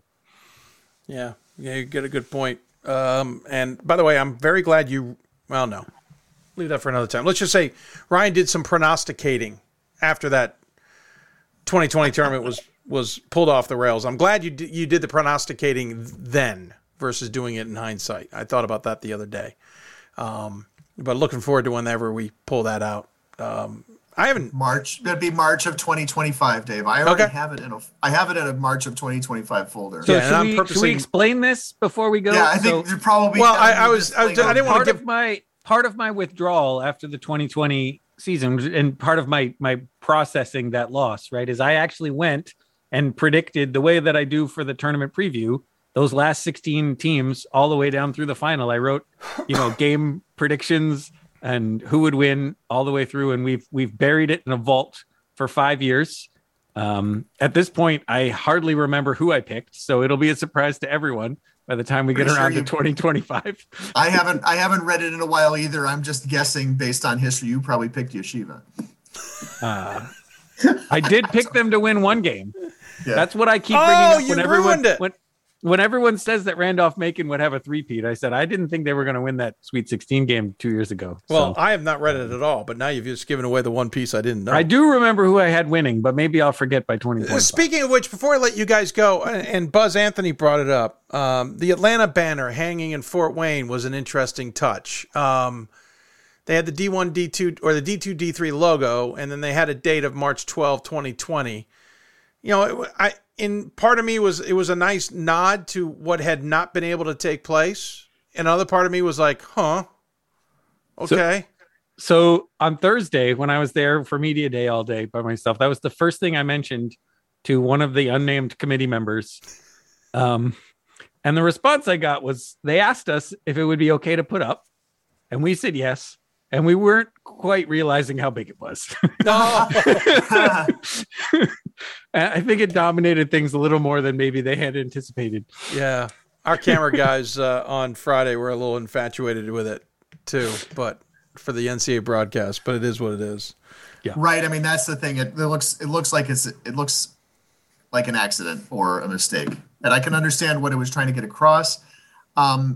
It maybe needed some more words to get that across. And yes, it dominates that backsplash there. Holy shnikes. It'd be nice to get them the banners that Salem had that commemorates all the champs. Or they, I'll be honest with you, Dave, some of those were hanging for a while and they were looking old. Oh, sure. Faded. So I didn't mean they had to get those banners. I just mean, okay. Let's get some new ones. Let's get them some banners. Let's get new ones. Yeah. Let's get them some banners. Let's do that. Let's recognize the champs that have come in the past. They did that for football as well, by the way. They all that's at their own expense. Yep, absolutely. So somebody else has to have to care and be that invested in the championship going forward to make that happen again. Yeah, I agree with you. And there's 4 more years of Fort Wayne, so maybe there is. We're there, as you just said at the beginning of the show. We're through that cycle now. Where only 2 of the 4 got played, but. We're into the new cycle moving forward, and we'll be there till 2026. I can't actually remember where we're at for women next year, other than we're in Dallas for the championship game. But I think it's Salem, but I'm not positive about that. The last story that I have in front of me is still the 2019 through 2022 one. So yeah, I know where to find it, but I'm not going to go dig it up. We'll find it another time. I'm going to wrap it up there, guys, because we'll talk more about the season on a later date. And get more reactions on that. And we'll do another show, maybe talking about where Well, not the only show, but talk about where Randolph Macon sits in the history, and really maybe where Hope sits in that history as well would be a good conversation to be had. But we'll let you guys go, but I appreciate you coming on the shows when you could. Ryan, especially yourself, appearing as much as you did to help add more context and add a different voice to the show. I really do appreciate that this year. And I can't remember if I got you guys swag bags. I had the fear tonight that I didn't, and if I didn't, I did. Okay. Well, in that case, I got one. Good. Well, I feel better because I actually thought I forgot because I was going to say I'll get you one.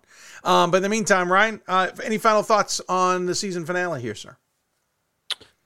Just glad that we got the season in. Glad that we had a lot of fun. I really enjoyed the trip to Fort Wayne, and I'm looking forward to doing it again. Well said, Pat. Yeah, I think pretty similarly. I was glad to see that two of the programs that were there at the beginning of the break ended up being the ones that were holding up the trophies at the end. So I feel like maybe that's some slight consolation for some of the things that we lost by not having 2 championships in a row. So I feel good about that. And now I'm going to feel really good about going back and finishing editing that football podcast, which is on my other screen that we recorded while we were in Fort Wayne. That was pretty impressive. I just looked it up. 2023 Women's Basketball Championship will be in Hartford, Connecticut at Trinity. That's right. Right. We ran that. Yeah, I remember that story. So homecoming for Gordon Mann. So they get the Elite Eight Final Four, I'm assuming. I would guess because they're going to Dallas. They're combined in Dallas. So yeah. Well, we'll see how it plays out. We'll send so that will be Riley Zayasville then. That's good. Oh yeah, Riley can just cover it for us. Riley, it's all you, buddy. We're just not going to show up. Good luck. By the way, he is eager. That guy is eager to do it. He is. So. And hat tip, man. They drove back all day Sunday to get back to Texas. That was a long haul starting, and they told me at 3 a.m. I beat them home for dinner. I didn't think that was actually going to be possible with the way my timing works sometimes. But hats off to Riley and his dad. Nice to meet them. And hope they're on board for a long time because Riley's a good dude, writes good stuff. Pat, did I get final thoughts from you? You did, but now I'm wondering from Ryan if the story has the rest of that cycle. The page I found has every NCAA championship for every division listed chronologically, so it would be hard to find the rest of them right now. Yeah, I understand what you're saying. Hey, gentlemen, thanks so much. We'll look forward to getting you on podcast down the road, talk more about the season that was and start looking ahead to the season that is, and enjoy a little bit of downtime in the meantime, and look forward to catching up. Yeah, right, maybe some sleep, and look forward to catching up with you guys down the road. Thanks, as always, for being on the show. Appreciate it, and I'll talk to you soon. Sounds good. Thank you. See you guys. Thanks for what you do for Division III basketball. Oh, thanks, Pat. You too. Pat Coleman, Ryan Scott join us on the Blue Frame Technology Hoopsville Hotline. Appreciate them joining there throughout the season. That's going to wrap it up, folks. I want to thank Josh Merkel from Randolph Macon, Brian Morehouse from Hope, and, of course, Buzz Anthony and Kennedy Schoonfeld from Randolph Macon and Hope, respectively. A reminder, Jostens Trophy finalists, winners, will be announced later this week. We'll find out if it's Buzz and Kennedy or if it's 2 other individuals representing Division III. I want to thank their sports information directors as well. Alan, of course, at Hope, and Phil at Randolph Macon for all their help, not only today, but throughout the season as well. Again, a reminder, we'll switch to podcast format in the off season, starting with one mid or so April. And then we'll go from there, one a month, unless we feel like there's something we want to get put out there that's a little bit more timely. It may not always be me hosting, but we'll be the Hoopsville badge. So we hope you'll tune in for those and enjoy them along the way. If you miss any of the archives, you can certainly enjoy them as well. And thanks to Pat Coleman and Ryan Scott for being on the air, but also thanks to Pat Coleman, Ryan Scott, Gordon Mann, Bob Quillman, Riley, who else? There's so many guys. Oh, geez. Matt Snyder, of course, came on the show. So many individuals who came on this show throughout the season outside of the coaches and student athletes that we had on the show as well. that help make this show all the much better. We certainly get a lot of credit and a lot of recognition for the work we do, but we can't do it if we aren't getting guests to come on and talk and getting individuals to be part of this program to help us fill the space and not just hear me yammer away. And, of course, all the sports information directors who also help us get guests or suggest guests or whatever the case may be. So to everybody who's been a part of this season, really appreciate it. We have always thought this is the 19th season. We're moving forward thinking that it's the 19th season. So should we be back on the air in November 2022? It will be our 20th season, and that is not something I say lightly. It is mind-blowing to me that we're still on the air with this show. So thank you to all of those who tune in as well, and to all those who have supported the show. D3Hoops.com, the National Association of Basketball Coaches, Women's Basketball Coaches Association, Blue Frame Technology, also Jersey Genius and Chalk Talk Sports who came on board. Sports Sense, thank you to them. And the many others who have supported. We do have T-shirts. We will tweet the heck out of that link for the next week or so you can get some T-shirts like Brian Morehouse, like Matt Snyder, like Zach Snyder, and some of the others out there who have bragged about getting their shirts.